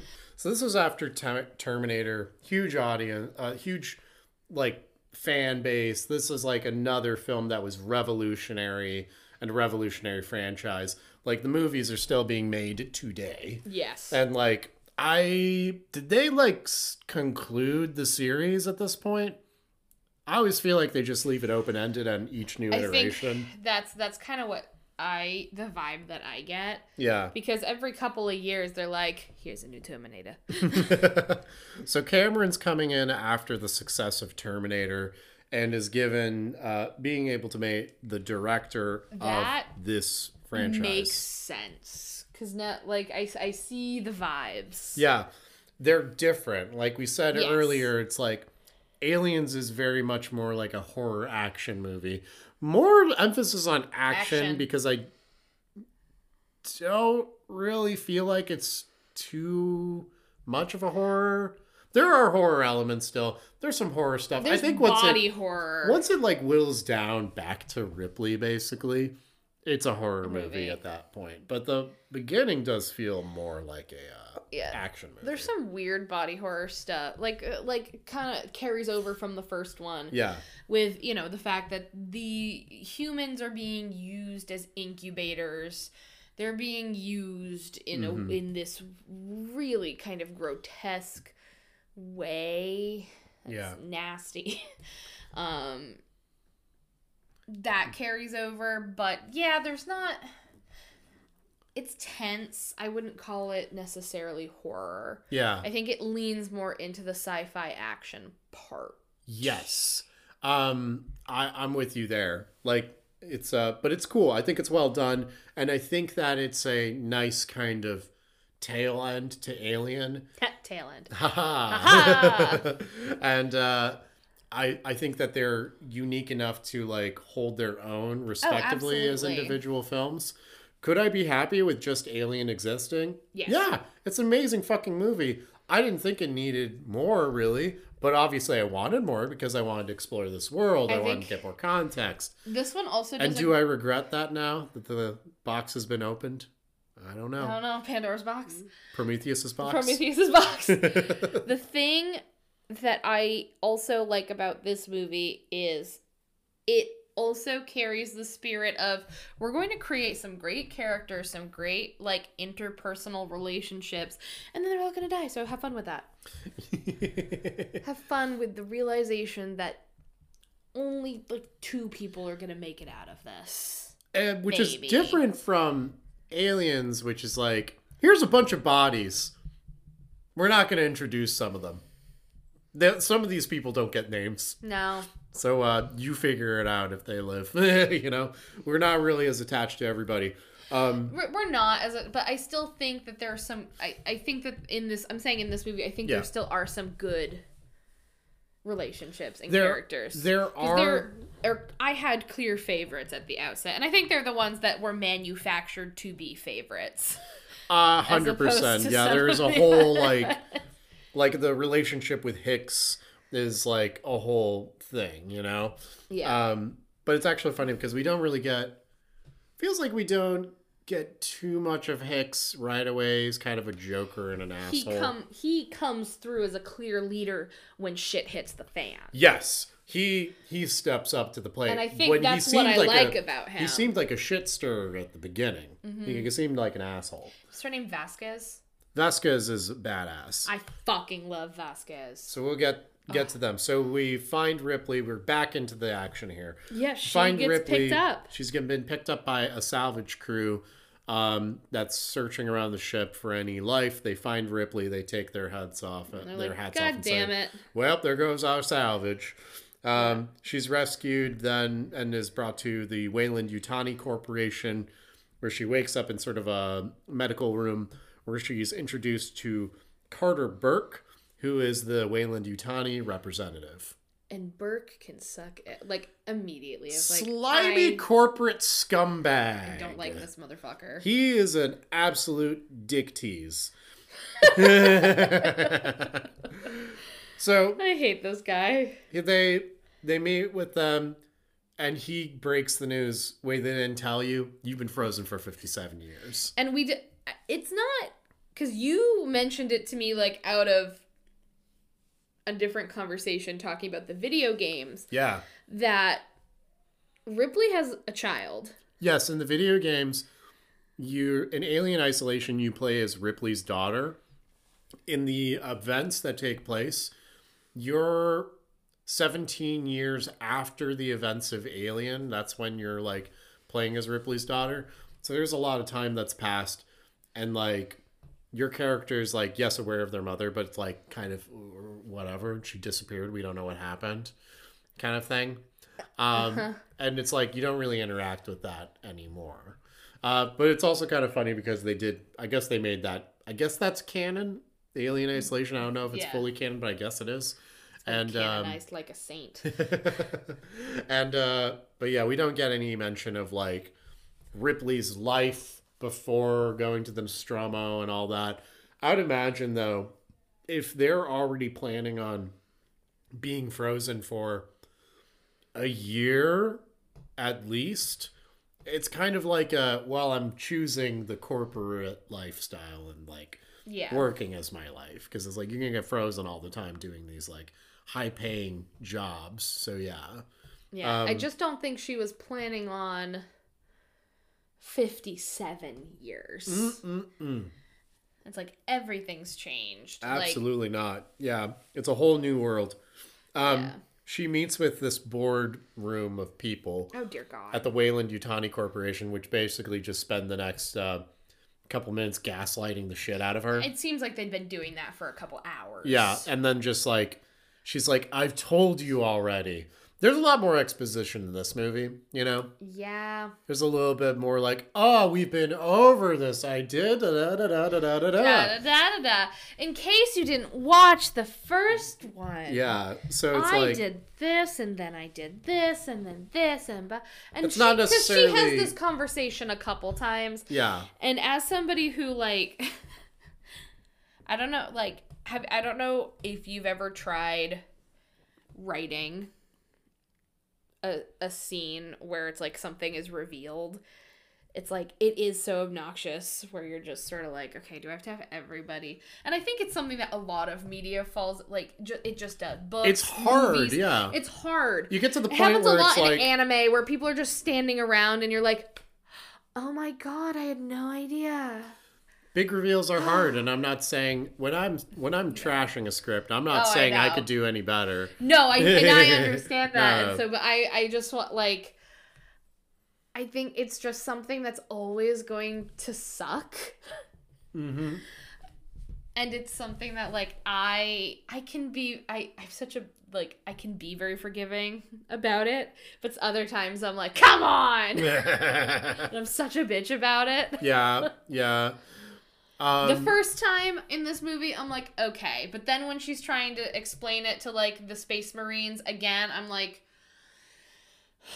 It's a little annoying at that point, yeah. Like, it's like... Patience is now thin. It's like, there could have been more of, like, yeah, I looked at the mission brief. Yeah, I heard of what you did. Sure. Yeah. Sure. It could have been so easy. Could have been that dismissive, like, yeah, you know? I saw your mission brief. Like... just tell me where this fucker is and I'll shoot. Like, so easy. Yeah, exactly. So instead of having her get halfway into the story again and then him just be like, read the brief. Yeah. Yeah, exactly. Also, James Cameron wrote this script. He did. He did write this. And I think there are some good moments. I don't think it's as clean as the first one in terms of... Well, I mean, like... how it goes. It's not clean... But it's kind of tracking for an action movie. Yes. In the 80s. Yes. If we're talking 80s action movie writing, this is the top of the shit pile. Yes. So the board dismissed her. Case closed. They don't give a shit about what she went through. They're upset about their $42 million How frustrating is it also, like, as the people who died are, like, scrolling by and it's like, case closed. Yeah. Case closed. And it's like, yeah, your crewmates and your friends, they're nothing but a case to these people, nothing but a $sign. How fucking frustrating. I think that's a really cool thing about the world itself, though, when like we're dealing with the Weyland-Yutani Corporation. They're this giant amorphous like $1 trillion entity that has all these insane like science divisions and is like, you know, space mining and doing these insane, absolutely astronomical, like, numbers and figures. So it's like every moment that they're not making money is a wasted moment. So it's like, fuck it, don't care, case closed, move on to the next thing. So frustrating. It's like any corporation these days. And just how it's so dismissive. They're like, oh yes, you saw a species that has never been documented. And I'm like, we've had this conversation just on the podcast in general. We're talking about cryptids and stuff and, you know, different creatures. And I'm just sort of like, you think that we've been on every square inch of fucking space at this point? That's the thing, is like, why can space you be... is huge! How can you be so dismissive? Especially in the first movie, the crew is familiar with, like, extraterrestrial life and aliens, not necessarily xenomorphs, but they're like, this is a known, aliens are a known thing. You can interact with that at some point. Like, people are aware of aliens. Yeah. So it's just crazy to me that these people, which we do kind of find out, I think that they know more than they're letting on. Oh, 100%. I mean, like, that was what we were given at the beginning, was like, there was a whole company directive, and Ripley says, like, the company told us to do this. There was a whole mission directive where you said to collect the alien, and we were all okay to die over this. So it's like, you started this shit. Yeah. So he makes a good point. Yes. She gets ostracized by society, I guess. She has a nightmare. So we get a good old chest burster scene. Yeah, she's all sweaty. This movie's also very wet. It's a very wet movie. A lot of sweat. A lot of nastiness. Carl Burke shows up at Ripley's apartment, and guess how Jonesy's here too. Yay, Jonesy's in the apartment. Jonesy. Yay, Jonesy. Probably not the same cat, but no. It's nice to see Jonesy. Nice to see Jonesy. Jonesy was also frozen for 57 years. Still kicking. Kicking around. Amazing. The oldest cat. He won a Guinness World Record. So she's, Carl Burke, and is this where, like, a Marine is there too, right? Yeah, because she says something, like, in this I think the commander's there, the sergeant's there. Yeah, because in the board meeting, she's like, she does find out that the area that they went to go pick up the alien is now being colonized. Yes. They're colonizers there. They have... Oh, I know the lieutenant's there. Yeah, they have set it up so that way the air is breathable and blah, blah, blah, blah, blah. And she's like, well, they're going to die. They're all going to die. So then Burke shows up and is like, yeah, you know about that colony? Yeah, we lost communication. They haven't been picking up their phone. She just shuts the fucking door in his face. Yeah. And he's like, we want you to go as a like a consultant. A consultant. That's the word he uses. A consultant. A consultant. Fuck you, Burke. Yeah. And he, like, also is a dick about it and says, well, I guess, you know, I heard you got a good job in the loading dock. Such an asshole. That's such like a corporate, like, you know, higher than thou, such a fucking move to, like, look down on other people that it's like, yeah, working. At least she got a job in the loading dock. At least Weyland-Yutani didn't decide to take her out like they're about to. I'm sorry I can't suck as much dick as you Carl. He fits a lot of balls in his mouth. He was so tired of juggling all these balls, he had to fit some into his mouth. So she ends up calling him in the middle of the night after she turns down his proposal. And she calls him and she's like, if we find this thing, you're going to kill it, right? And he's like, yes, of course, I promise. Totes my goats. And he's got his fucking fingers crossed behind his back. Yeah. Absolutely. And we then are on a ship. Everybody's in cryo sleep. We're already waking up from cryo sleep. Yeah, we're waking up from cryo sleep, and there's a lot of hoorah! Semi-naked space marines. This is the horniest part of the movie, probably. Which this movie, I think, is less horny. It's a bit less horny. I mean, yeah. Because it's like, they're in their underwear, they're getting ready for the day. Vasquez is hot. Vasquez is so hot. Vasquez is like a gunner. Oh, everything. And she's fucking cool. She's so fucking boss. Yeah. So, yep, everyone's waking up. We're kind of getting their personalities based on how they're interacting with each other. Vasquez, like, wakes up out of cryo sleep and starts fucking doing pull-ups. Yeah. This felt like I was watching Starship Troopers. Just that hoorah fascist sort of like fucking dialogue. The cat or the what's his name? The guy that's kind of the leader.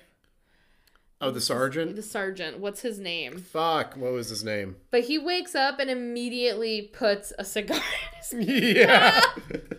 Immediately. Apon immediately puts a cigar in his mouth. It's so fucking cool. It's like, yeah! So they start having they get ready for the day. They start having their mission brief. It's like, we're going to land on LV-426. And they immediately are like, fuck Ripley. Yeah, they're like, fuck you. Fuck this princess. The thing is, like, so Ripley is a rugged kind of gal. Yeah. It's interesting because they sort of, you see it in a lot of 80s, 90s movies where it's just sort of like, oh, princess, you need me to hold that for you while we're doing whatever. And I'm what about this woman reads as princess or incapable or like anything like that? You know what it is? She's still giving off those warrant officer vibes. Maybe that's what it is. They're like, you're a narc. You're a narc. Maybe that's what it is instead. Yeah. But yeah, they immediately don't like her and they do kind of belittle her in a way that I'm just sort of like, you fucking give Ripley the respect that she deserves. Yeah. So at first there were some, Vasquez is hot, but I'm like, fuck Vasquez initial. Like everyone, I'm just kind of like, fuck you guys. You guys are assholes. You're assholes. They do get better pretty quickly. They do, yeah. They learn they're the type of characters that learn their lesson. So we get that moment also of, oh, go ahead, tell them your story. Yeah. And then, we get some more exposition, and then he's like, just read the file. And I'm like, could we have just done that? We could have done that. Could have done that. So they start loading stuff, and Ripley's like, can I help? They're like, I don't know, can you help? I got a class 2 loader. She said, I have a class 2 rating on this like little loading robot. So she gets in it. It's interesting. The thing, I do think this is a little goofy. Both times we kind of see pretty corny. They use it. It's just sort of like, because it's this whole lead up. Like, we see her like get in, and then she like puts her feet in each one. Yeah. And then like is testing it out. Gets the arms. And then she's like, where do you want it? But like, it's just this whole like, it's so long. It's like an elongated moment. Yeah.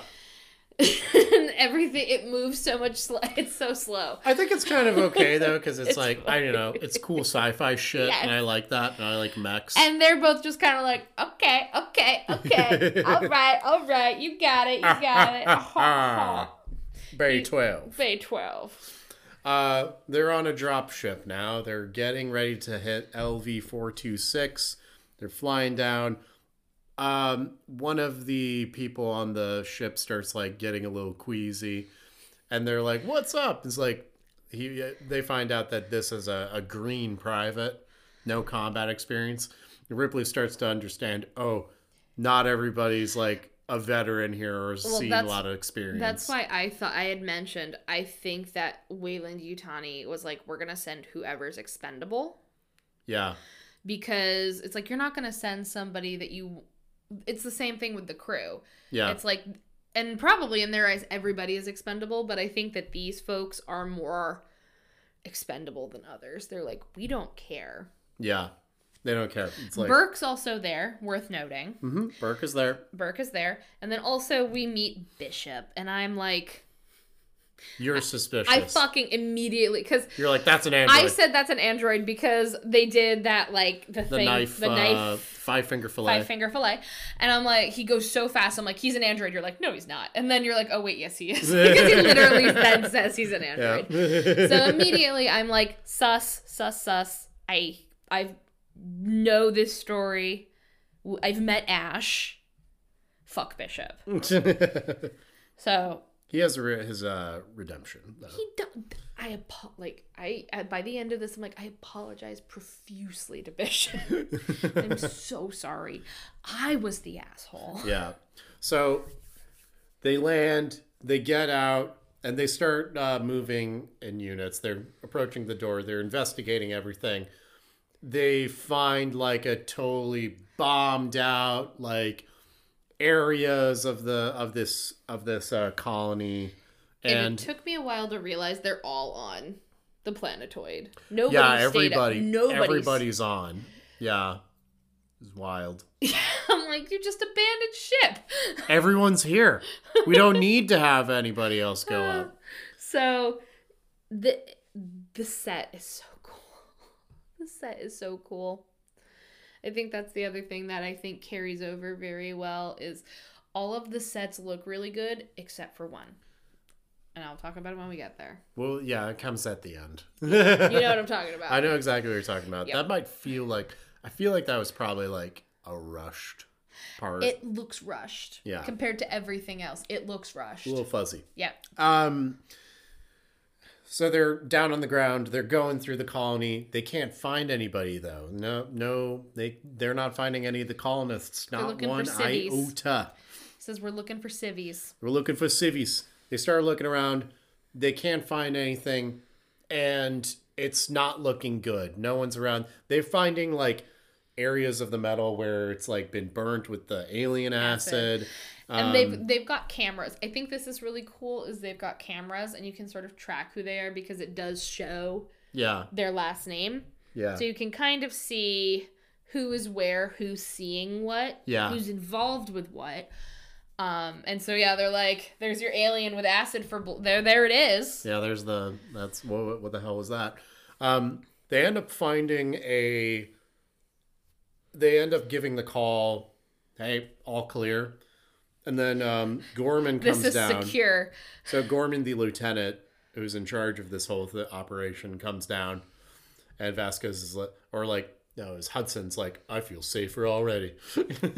And Gorman shows Ripley's up. also immediately, she's like, every time he's like, we're secure, it's clear. She's like, you're what? What? It's what? What? Ripley questions every decision that people make in this movie for fair reason. Yeah. They are not prepared. They're looking around and they go into this like science room where they find like a couple live living face huggers in jars hanging out. And she's like, what the fuck? It's like they're studying them, obviously. So they found the aliens and it's like, okay, well, obviously we know what happened here. Which is also interesting because in the boardroom, they're like, oh, the colonists never saw your aliens. And it's like, yes, they did. They were there. They knew. And that's why we know. We know that you know that they know that you're lying. We all know you're lying. We all know you're lying, Wayland. And then we also find among this area a little friend. A Rebecca Newt. But her name is Newt. Traumatized little child. Very traumatized. Ripley's very sweet with Newt, you know. She's the only one that's able to actually like have her open up to her. Because Gorman immediately starts trying to yell at her. Yeah, like trying to like interrogate her, and like Newt's non-responsive.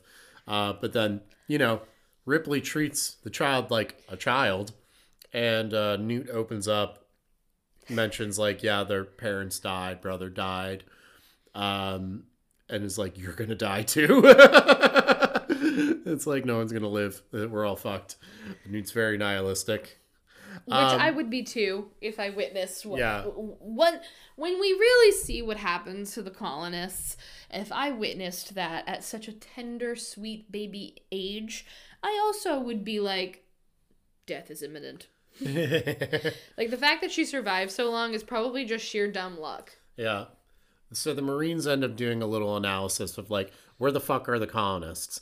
They end up finding a little blips on the radar under like one of the terraforming processing things or whatever. Yep. That is showing literally all the colonists. It's like, that's all of them. They're all right there. Yeah, because they have chips. Yeah, they all have implants in them to track where their whereabouts. So they find them. They start sending a team down. As the team's going down, they're doing the little marine maneuvers, peeking around corners, looking all around. They start finding the weird. What they find is like quarters that have been like covered, and what they find is like a resin. This is also an area where Ripley is like, do you see where they are? So they're like already in the process of being in the middle of like this area where people are being stuck against the walls in cocoon forms and like having them get impregnated by face huggers, basically. Yeah, and she's like, but do you see where, like, because they all have these big boom boom weapons. Yeah, big old boom boom, blasty bullets. And she's like, I can't remember the exact explanation, she's like, wait, so you got these guys with explosive rounds? Yeah. And they're under a thermonuclear reactor? Yep. So you're going to kill us all? It takes him way too long Gorman's to process like, what? That. She's like, and then he's even like, Burke is like, fuck. Burke is like, yeah. Yeah, what she said. Burke is like, that's, yeah. So they're like, okay, they're seeing all this, the Marines are sitting there. There's this crazy shit happening down there. People are on the walls. And then they're like, we need to confiscate your ammo. Yeah, Sarge Alpone is like, give it. I also would be like, are you trying to get... Like, I understand their hesitation and being like, do you not see this? They stick with non-explosive and, like, flame weapons. Except Vasquez keeps it around because she's like, fuck that. Fuck that. Which I love But that's the thing is, I don't disagree with that choice. I think that's a human choice to be like, do I want that to happen to me or do I want to go boom boom? Mm-hmm. Maybe I'll go boom boom. Maybe go boom boom. Boom boom might go faster. They find a colonist that's still alive, but then a chest burster comes Yeah, because they're going to try and get them down. Yeah. And they're like, kill me. Yeah. Kill me. And then everything else starts moving. Their trackers start going crazy. They're surrounded. They literally surrounded. This part is also like, this part's terrifying. Yeah. When there's just chaos and things are just happening. The Marines start getting picked off by aliens. They're just everywhere. They're trying to do their best. They're panicking. Alpone's trying to control the situation as best he can. But then he gets nabbed. Yep. Oh, there's also a guy named Frost he's the one. Frost. He gets flamed. He's the one that was holding all of the ammo. Yeah. And somebody accidentally flames him, and so all of the ammo explodes. And then Vasquez does the fucking cool thing, loads up her weapon, and says, "Let's rock!" and then starts blasting. Yeah, so fucking cool. It's pure chaos. So they start getting picked off. The ones that make it back are Vasquez, Hudson, Hicks. I think that's it. That's it. Yeah. Maybe there's like one. I think it's just 3. Yeah. And so as they're getting back in, though, because one of them gets acided. Yeah. I think because It's Hudson. Oh, well, there is one other that makes it up with them. I can't remember his name, but he goes down because Vasquez is like, no, he's okay. He's alive. And they're like, no, he's not. He is dead. He is dead. And they, I think it's Hudson gets acided in the leg when they end up, there's an alien when they're trying to close the door to this thing. They're in the ship. So Ripley takes control of this like troop transport that Gorman's kind of in charge of, and she starts driving it to the Marines to rescue them, and is like goes through a whole wall to save them. Good. So fucking cool. Then then the Marines get in, pile in, an alien tries opening the door. They shoot him in the face, but because it's like point blank, one of them gets acided on the leg, but he seems okay. I think Hudson was okay, but a little injured. Fine. Was it Hicks? It might have been Hicks that got a little acid. I don't know. Anyway. Yeah. Also, I would like to point out, so Bishop is with the facehuggers right now. Also. Mm-hmm. So our team that's left is the 3 aforementioned Marines, Bishop, Burke, Gorman, Ripley, and Newt. So we have dwindled quite a bit. We have dwindled quite a bit. They do note that some of the other Marines that are still in there, they are still showing signs of life. Mm-hmm. But Ripley is like, they are being cocooned. Yeah. They are being cocooned. They're being cocooned, yeah. They will not be alive for much longer. And we are not going to go save them because they are being actively cocooned. Yeah. And so, where are we at? So we're at the point where... I remember the dropship that they were dropped off on crashes, an alien gets on. Yep. That crashes. Oh, yep. I think this is happening. This because they're trying to get as she's trying to get away. Yeah. From this hive. Yeah. Basically. And then they order the dropship, but there's an alien on the. Okay. Yeah. And this is where. So they go back to the. Okay, they go back to the science lab. Yep, and Hudson. This is where Hudson starts emerging as a leader. Hicks. Is it Hicks? Yeah. Yep, Hicks. Sorry, Hicks starts emerging as a leader. Mm-hmm. They do knock out Gorman on accident. They do.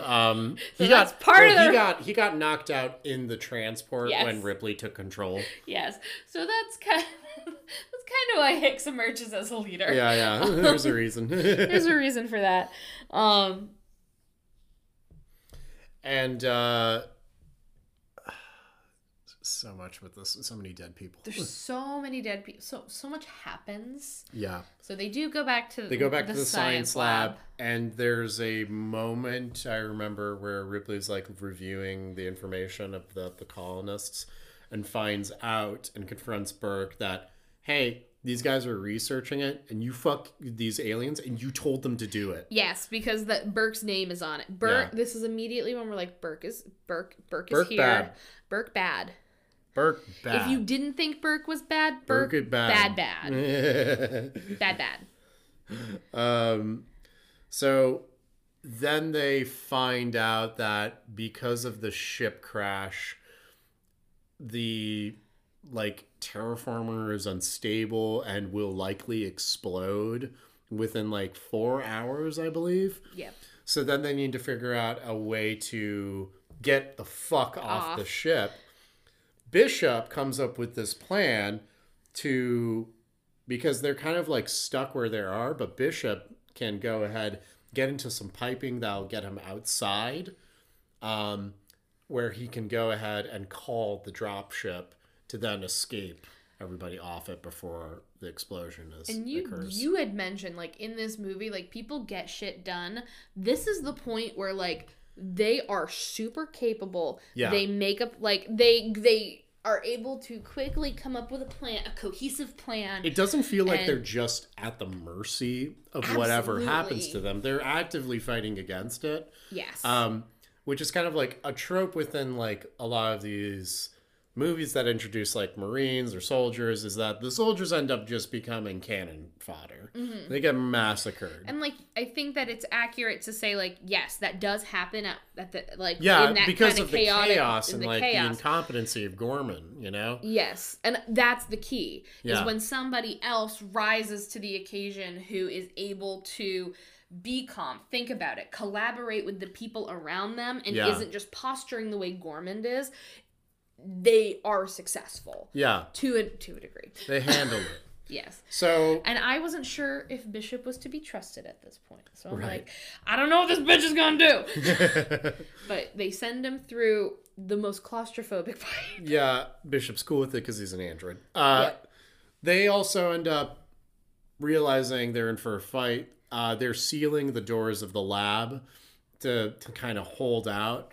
And they're like, okay, it's sealed. It's like, they're coming. They can see the aliens coming on the tracker. They're like, they're in the room. What do you mean they're in the room?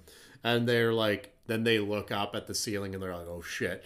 I think it's Hudson pokes up and sees like a bunch of aliens running towards them.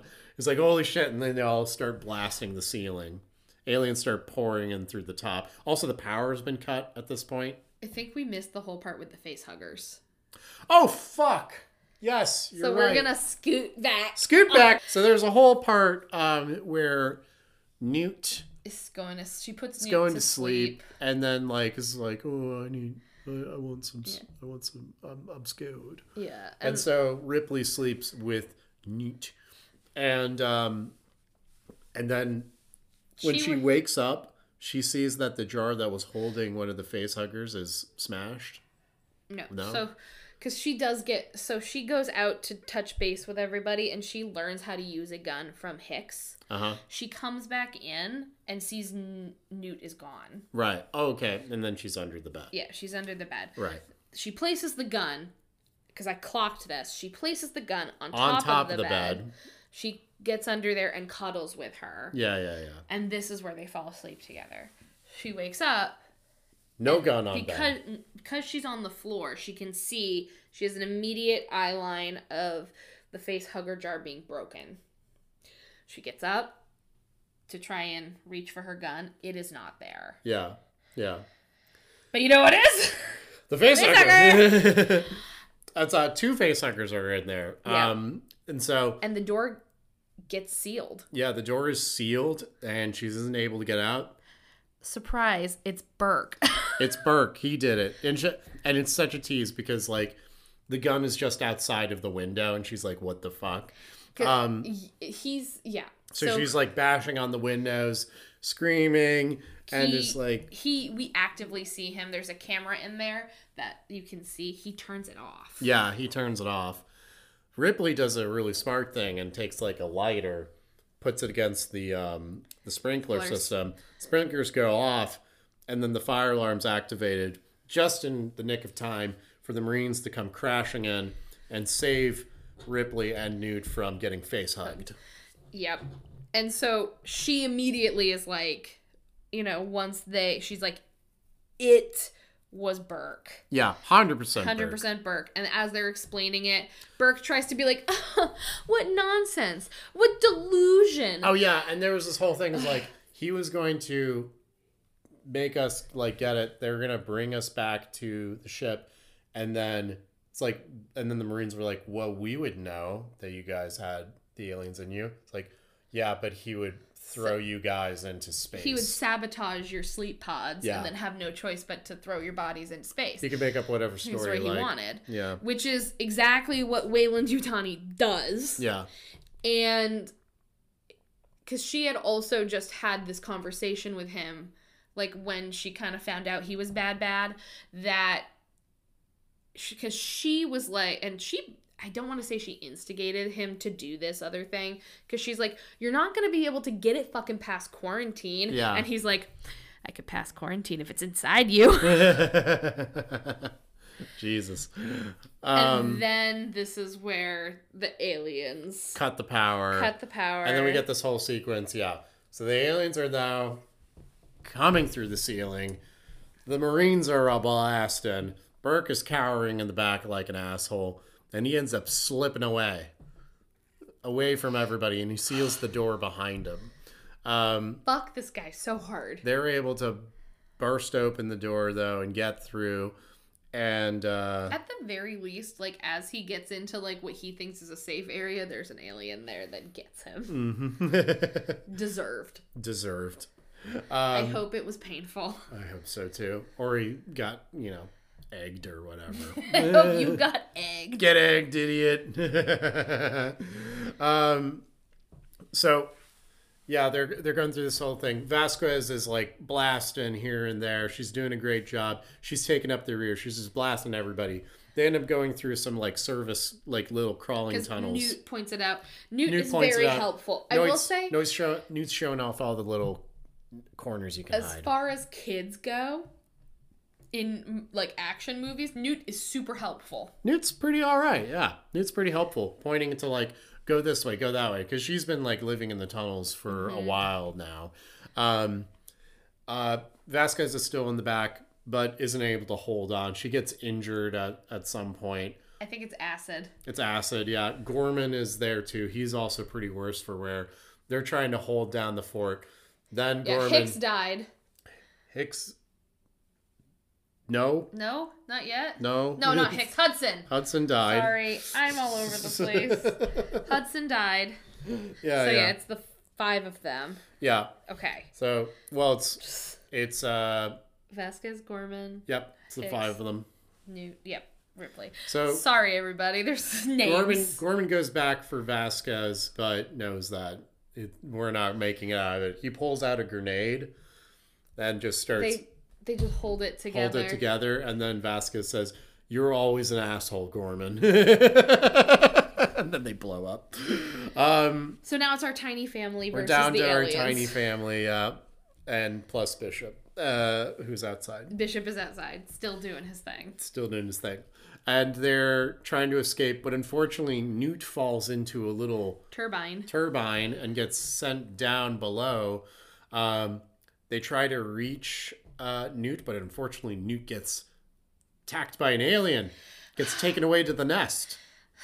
Luckily, Ripley put a little tracking wristband on Newt earlier that Hicks gave to Ripley, and they use that to track her back. So they actually meet up with Bishop, and he's like, "Oh, great, we got 27 minutes." And then she's like, "All right, you're gonna meet us. You're gonna drive us to the terraformer, and then we're gonna get Newt." It's just her because Hicks is really injured at this point. Yeah, he's got like a bandage he's bandaged up and everything. He's not doing well. So she goes down into the plant by herself, and she tapes together a machine gun and a flamethrower. Yeah, it's fucking cool, and she's just doing what Ripley does, being angry and like running around in a panic. So she goes to find her surrogate daughter. Yeah, she is able to save her from getting face hugged once more in this film. She's cocooned. She gets ripped out. So then Ripley's trying to get out of this area. She makes a turn outside of where she originally was going. She was leaving flares behind so she could know which way to go back. And she ends up in the middle of a big egg room, where this big old thing has this big old egg sack and is just pooping out eggs. It's just laying eggs. It's the queen. It's giant, like, head on this queen, like super huge. Looks like an ant in that kind of respect. Very anty. Anty. But Ripley starts negotiating with the queen by kind of like flaming over the eggs and then stopping and looking. And because there's a bunch of aliens crawling over, and the queen like stops the other aliens from getting her. So smart. Yeah. But so as they, she's like got eye contact with the queen and is backing up. Then one of the eggs opens up, and then Ripley flames it. Ripley starts flaming the whole room. The alien gets so upset by this, the queen rips herself off of the egg sack and starts her pursuit. Yes. Newt and Ripley are able to get back up the elevator after the elevator decides to be very, very slow. But then the queen also sees, there's a second elevator that I can get on there. I think that's cool. Like, what's cool is that this alien, like, we don't see a lot of the xenomorph really through these two movies in order to say, like, it's smart or it's, like, of abnormal intelligence. Right. This is the moment where we can say, like, there's some understanding of machinery here somehow. Or of their surroundings, and like it's not just like an ant where it's like rote, like this is what I do, this is my lot in life. It's not a lot, but it's my life. That was a Bug's Life joke. Nice, dude. So, there's a whole... She gets out to the platform. Oh, this is the scene that didn't look so good. This is the set that was kind of... The platform does not look good. I think as they came into it, too, just this whole area... Yeah, it kind of looks pretty corny. It was like, not great CGI. It's not rendered... Good for the time. It's not rendered well. Not rendered well. Good for the time. Didn't age well. No. A lot of the rest of the movie has aged well, and I think it's due to the practical effects that have been implemented throughout both of these movies, which are really well done, which I think helps these films stand the test of time. So they are able to, they get on to the, because they get there, nobody's there. The ship's not there. Yeah. And she's like, Bishop! Fuck! And then the alien shows up, but just in time to help us narrowly escape Bishop. I was like, oh, he is good. He is a good android. Or is he? So when they get, they get back up into the ship, and I was like, still like waiting for the other shoe to drop. Right. They've got Hicks all in, and they're like, okay, I need to, they get it back up to the main ship.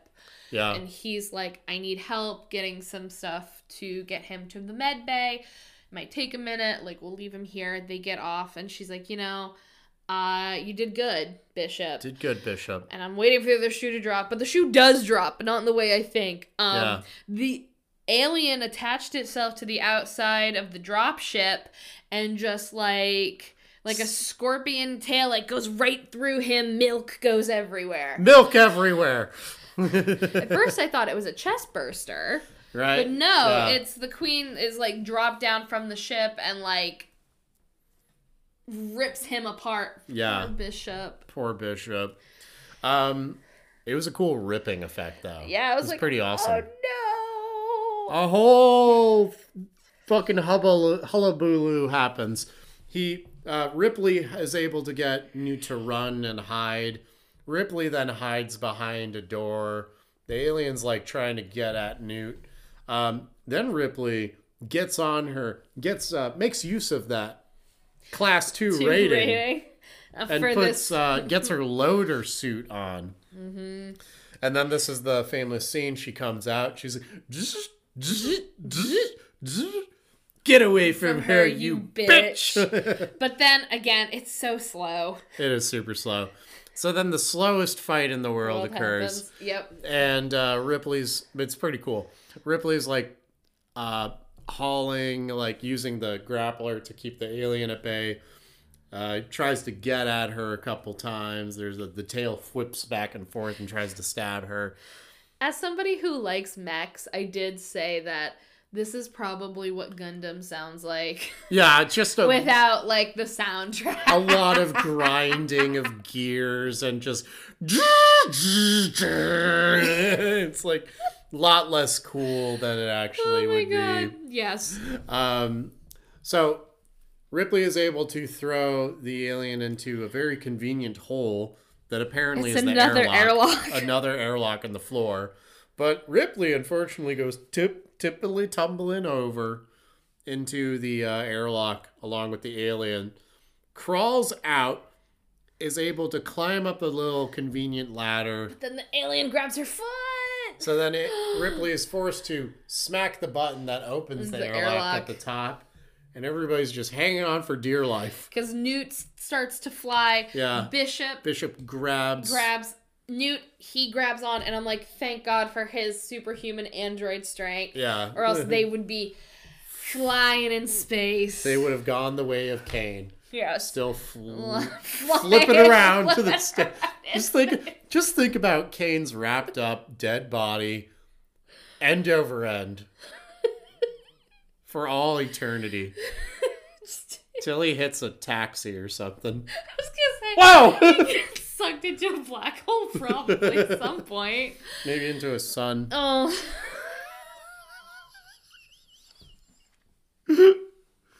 Oh, Danny boy. It's just getting faster. Oh, no. Yeah, she holds on as tight as she can. The queen does fly out of the airlock. She somehow climbs up, and for some reason they put the close button on top and the open button in the airlock. Yeah. They close it. Everyone's a little bit haggard, but a little worse for wear. A little worse for wear. Alive. But alive, and they go back into the cryo sleep. Back into the, she gets Hicks all set, and she gets Bishop all set. Bishop's still alive because although he is just a torso, he's still got enough life-sustaining mother's milk. I like how she is assuming that they're gonna make it back okay, and that Waylon's gonna let them survive. Mm-hmm. I like that. But yeah, she and Newt go to sleep. Yeah. It's cute. It's cute. And that's Aliens. Oh, it's my God. Been 2 hours. Yeah, buddy. Whew. We hope you enjoyed. I really want to quickly go through budget and box office. Oh, hell yeah. So, Jackson, you should definitely know all of the answers because these are your favorite movies, right? Oh, 100%. Yes. So, what do you think the budget for Alien is? Released May 25th, 1979. So, it's a small production. Yeah. They had a lot of crew, I would imagine, given the miniatures and all that. 14 weeks isn't a huge amount of time. I feel like maybe most of the time was spent on the sets and production then. Like 8 million? Close. 11 million. Okay. So, good job. Yeah. What do you think the box office was? Man! Holy shit, this movie. I mean, it's definitely turned a profit. I mean, it catapulted, and then in a short amount of time was able to get a sequel. I'm going to say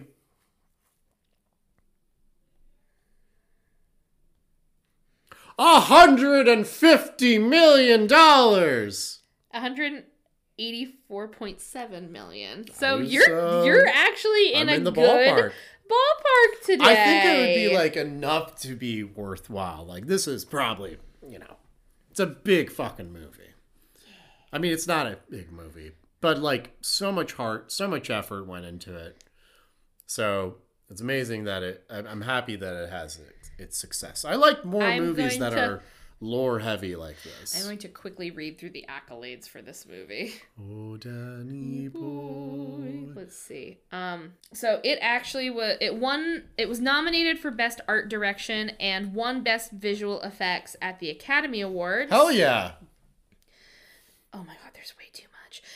Was nominated at the British Academy Film Awards for Award for Film Music, Best Costume Design, Best Editing, Best Supporting Actor, and Most Promising Newcomer Leading Role to a Film.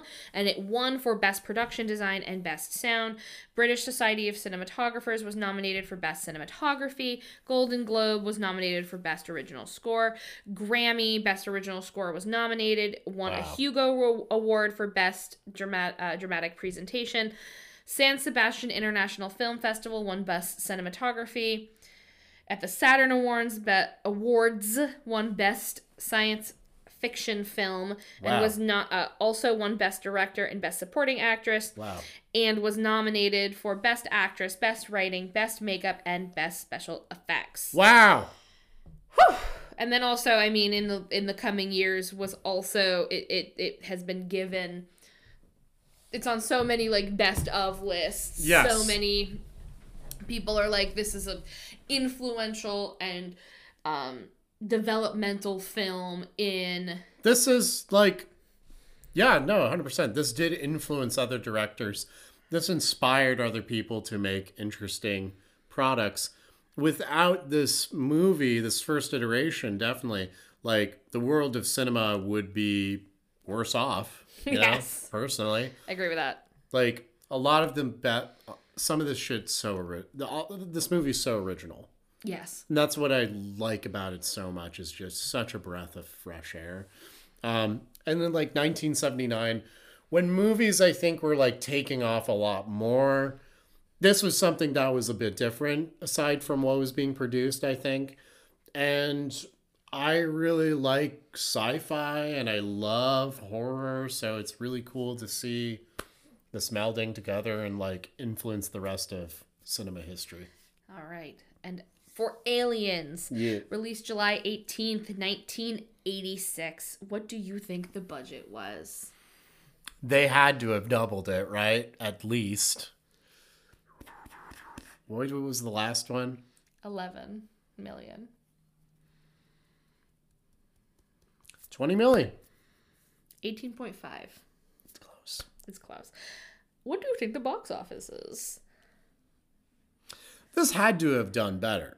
Like, the first one, as you read all those accolades, this had amazing success.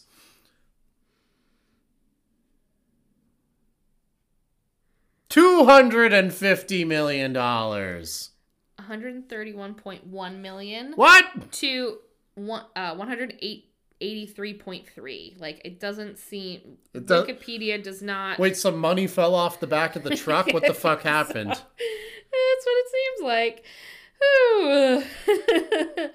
Had generally positive reviews. Roger Ebert called The Last Hour painfully, unremittingly intense. So that sounds good. If it's intense. I mean, like, it's good to some people. That's such a neutral. Said, leaving him emotionally drained and unhappy. Ebert believed it could not be defined as entertainment, despite his admiration for the filmmaking craft on display. It's like, I love this, but this was exhausting. Yeah. Okay. So, did this one get... It was a lot, yeah. The last hour is a lot. Yeah. And this was a 2.5-hour movie. Yeah. As opposed to the first one, which is like hour 45. It received 2 Academy Awards. Best Sound Effects Editing and Best Visual Effects. Weaver was nominated for Best Actress and lost to Marlee Matlin for Children of a Lesser God. Oh, she almost did not do this movie. I'm glad she did. Like, there was a whole thing where she didn't, because she thought it was just a cash grab. So they were like, okay, show me that you're actually going to, like, care. And I think they gave her $1 million to do this movie. Yeah, I'm kind of sad that there's not a list that I can read you like I had the other one. This one also, like, British Academy Film Awards was up for Best Visual Effects, Best Production, and was also, so it won for Best Visual Effects. It also was nominated for Best Production Design, Best Makeup and Hair, and Best Sound. The Saturn Award received 8 awards: Best Science Fiction Film, Best Actress, Best Performance by a Young Actor, Best Supporting Actress, Best Supporting Actor, Best Special Effects, and Best Director and Writing, and also won a Hugo Award for Best Dramatic Presentation. So a lot of the same things that Aliens either missed, like they were nominated for a lot of the same stuff, but this one actually took more wins, surprisingly. Yeah. And I don't know if it was just sort of like, okay, we hear you, we see you, we get it. It's probably getting on the hype train, kind of like, yes, we all love this. We loved it a second time. We all loved it a second time. A third time, a little less so. Fourth time, definitely not. A fifth time, please stop. Sixth time, okay, the franchise is dead. This cow is dead. Beating a dead horse. We hope you enjoyed this birthday bonus episode. Mm-hmm. Thank you for joining me. I do love these movies. Him. Just me. Yeah, fuck you, B. Thank you for joining us today. You can reach out to us, ask questions, give us movie recommendations at homegrownhorrorpod@gmail.com or hit us up on the Instagram at homegrownhorrorpod. Good movie. Go check them out if you haven't seen them. Though I'm surprised that you would go through a spoiler-heavy episode without seeing them. A 2-hour-long spoiler-heavy episode. I'll say this right now, and then you can do the work and figure this out on your end, listener. So go see the movies, but wipe the last 2 hours of your memory, then go see those movies. Yes. It'll make sense. Yeah. Just figure it out. Absolutely. And remember, listeners, in space, no one can hear your body flip from end to end. Bye. Bye.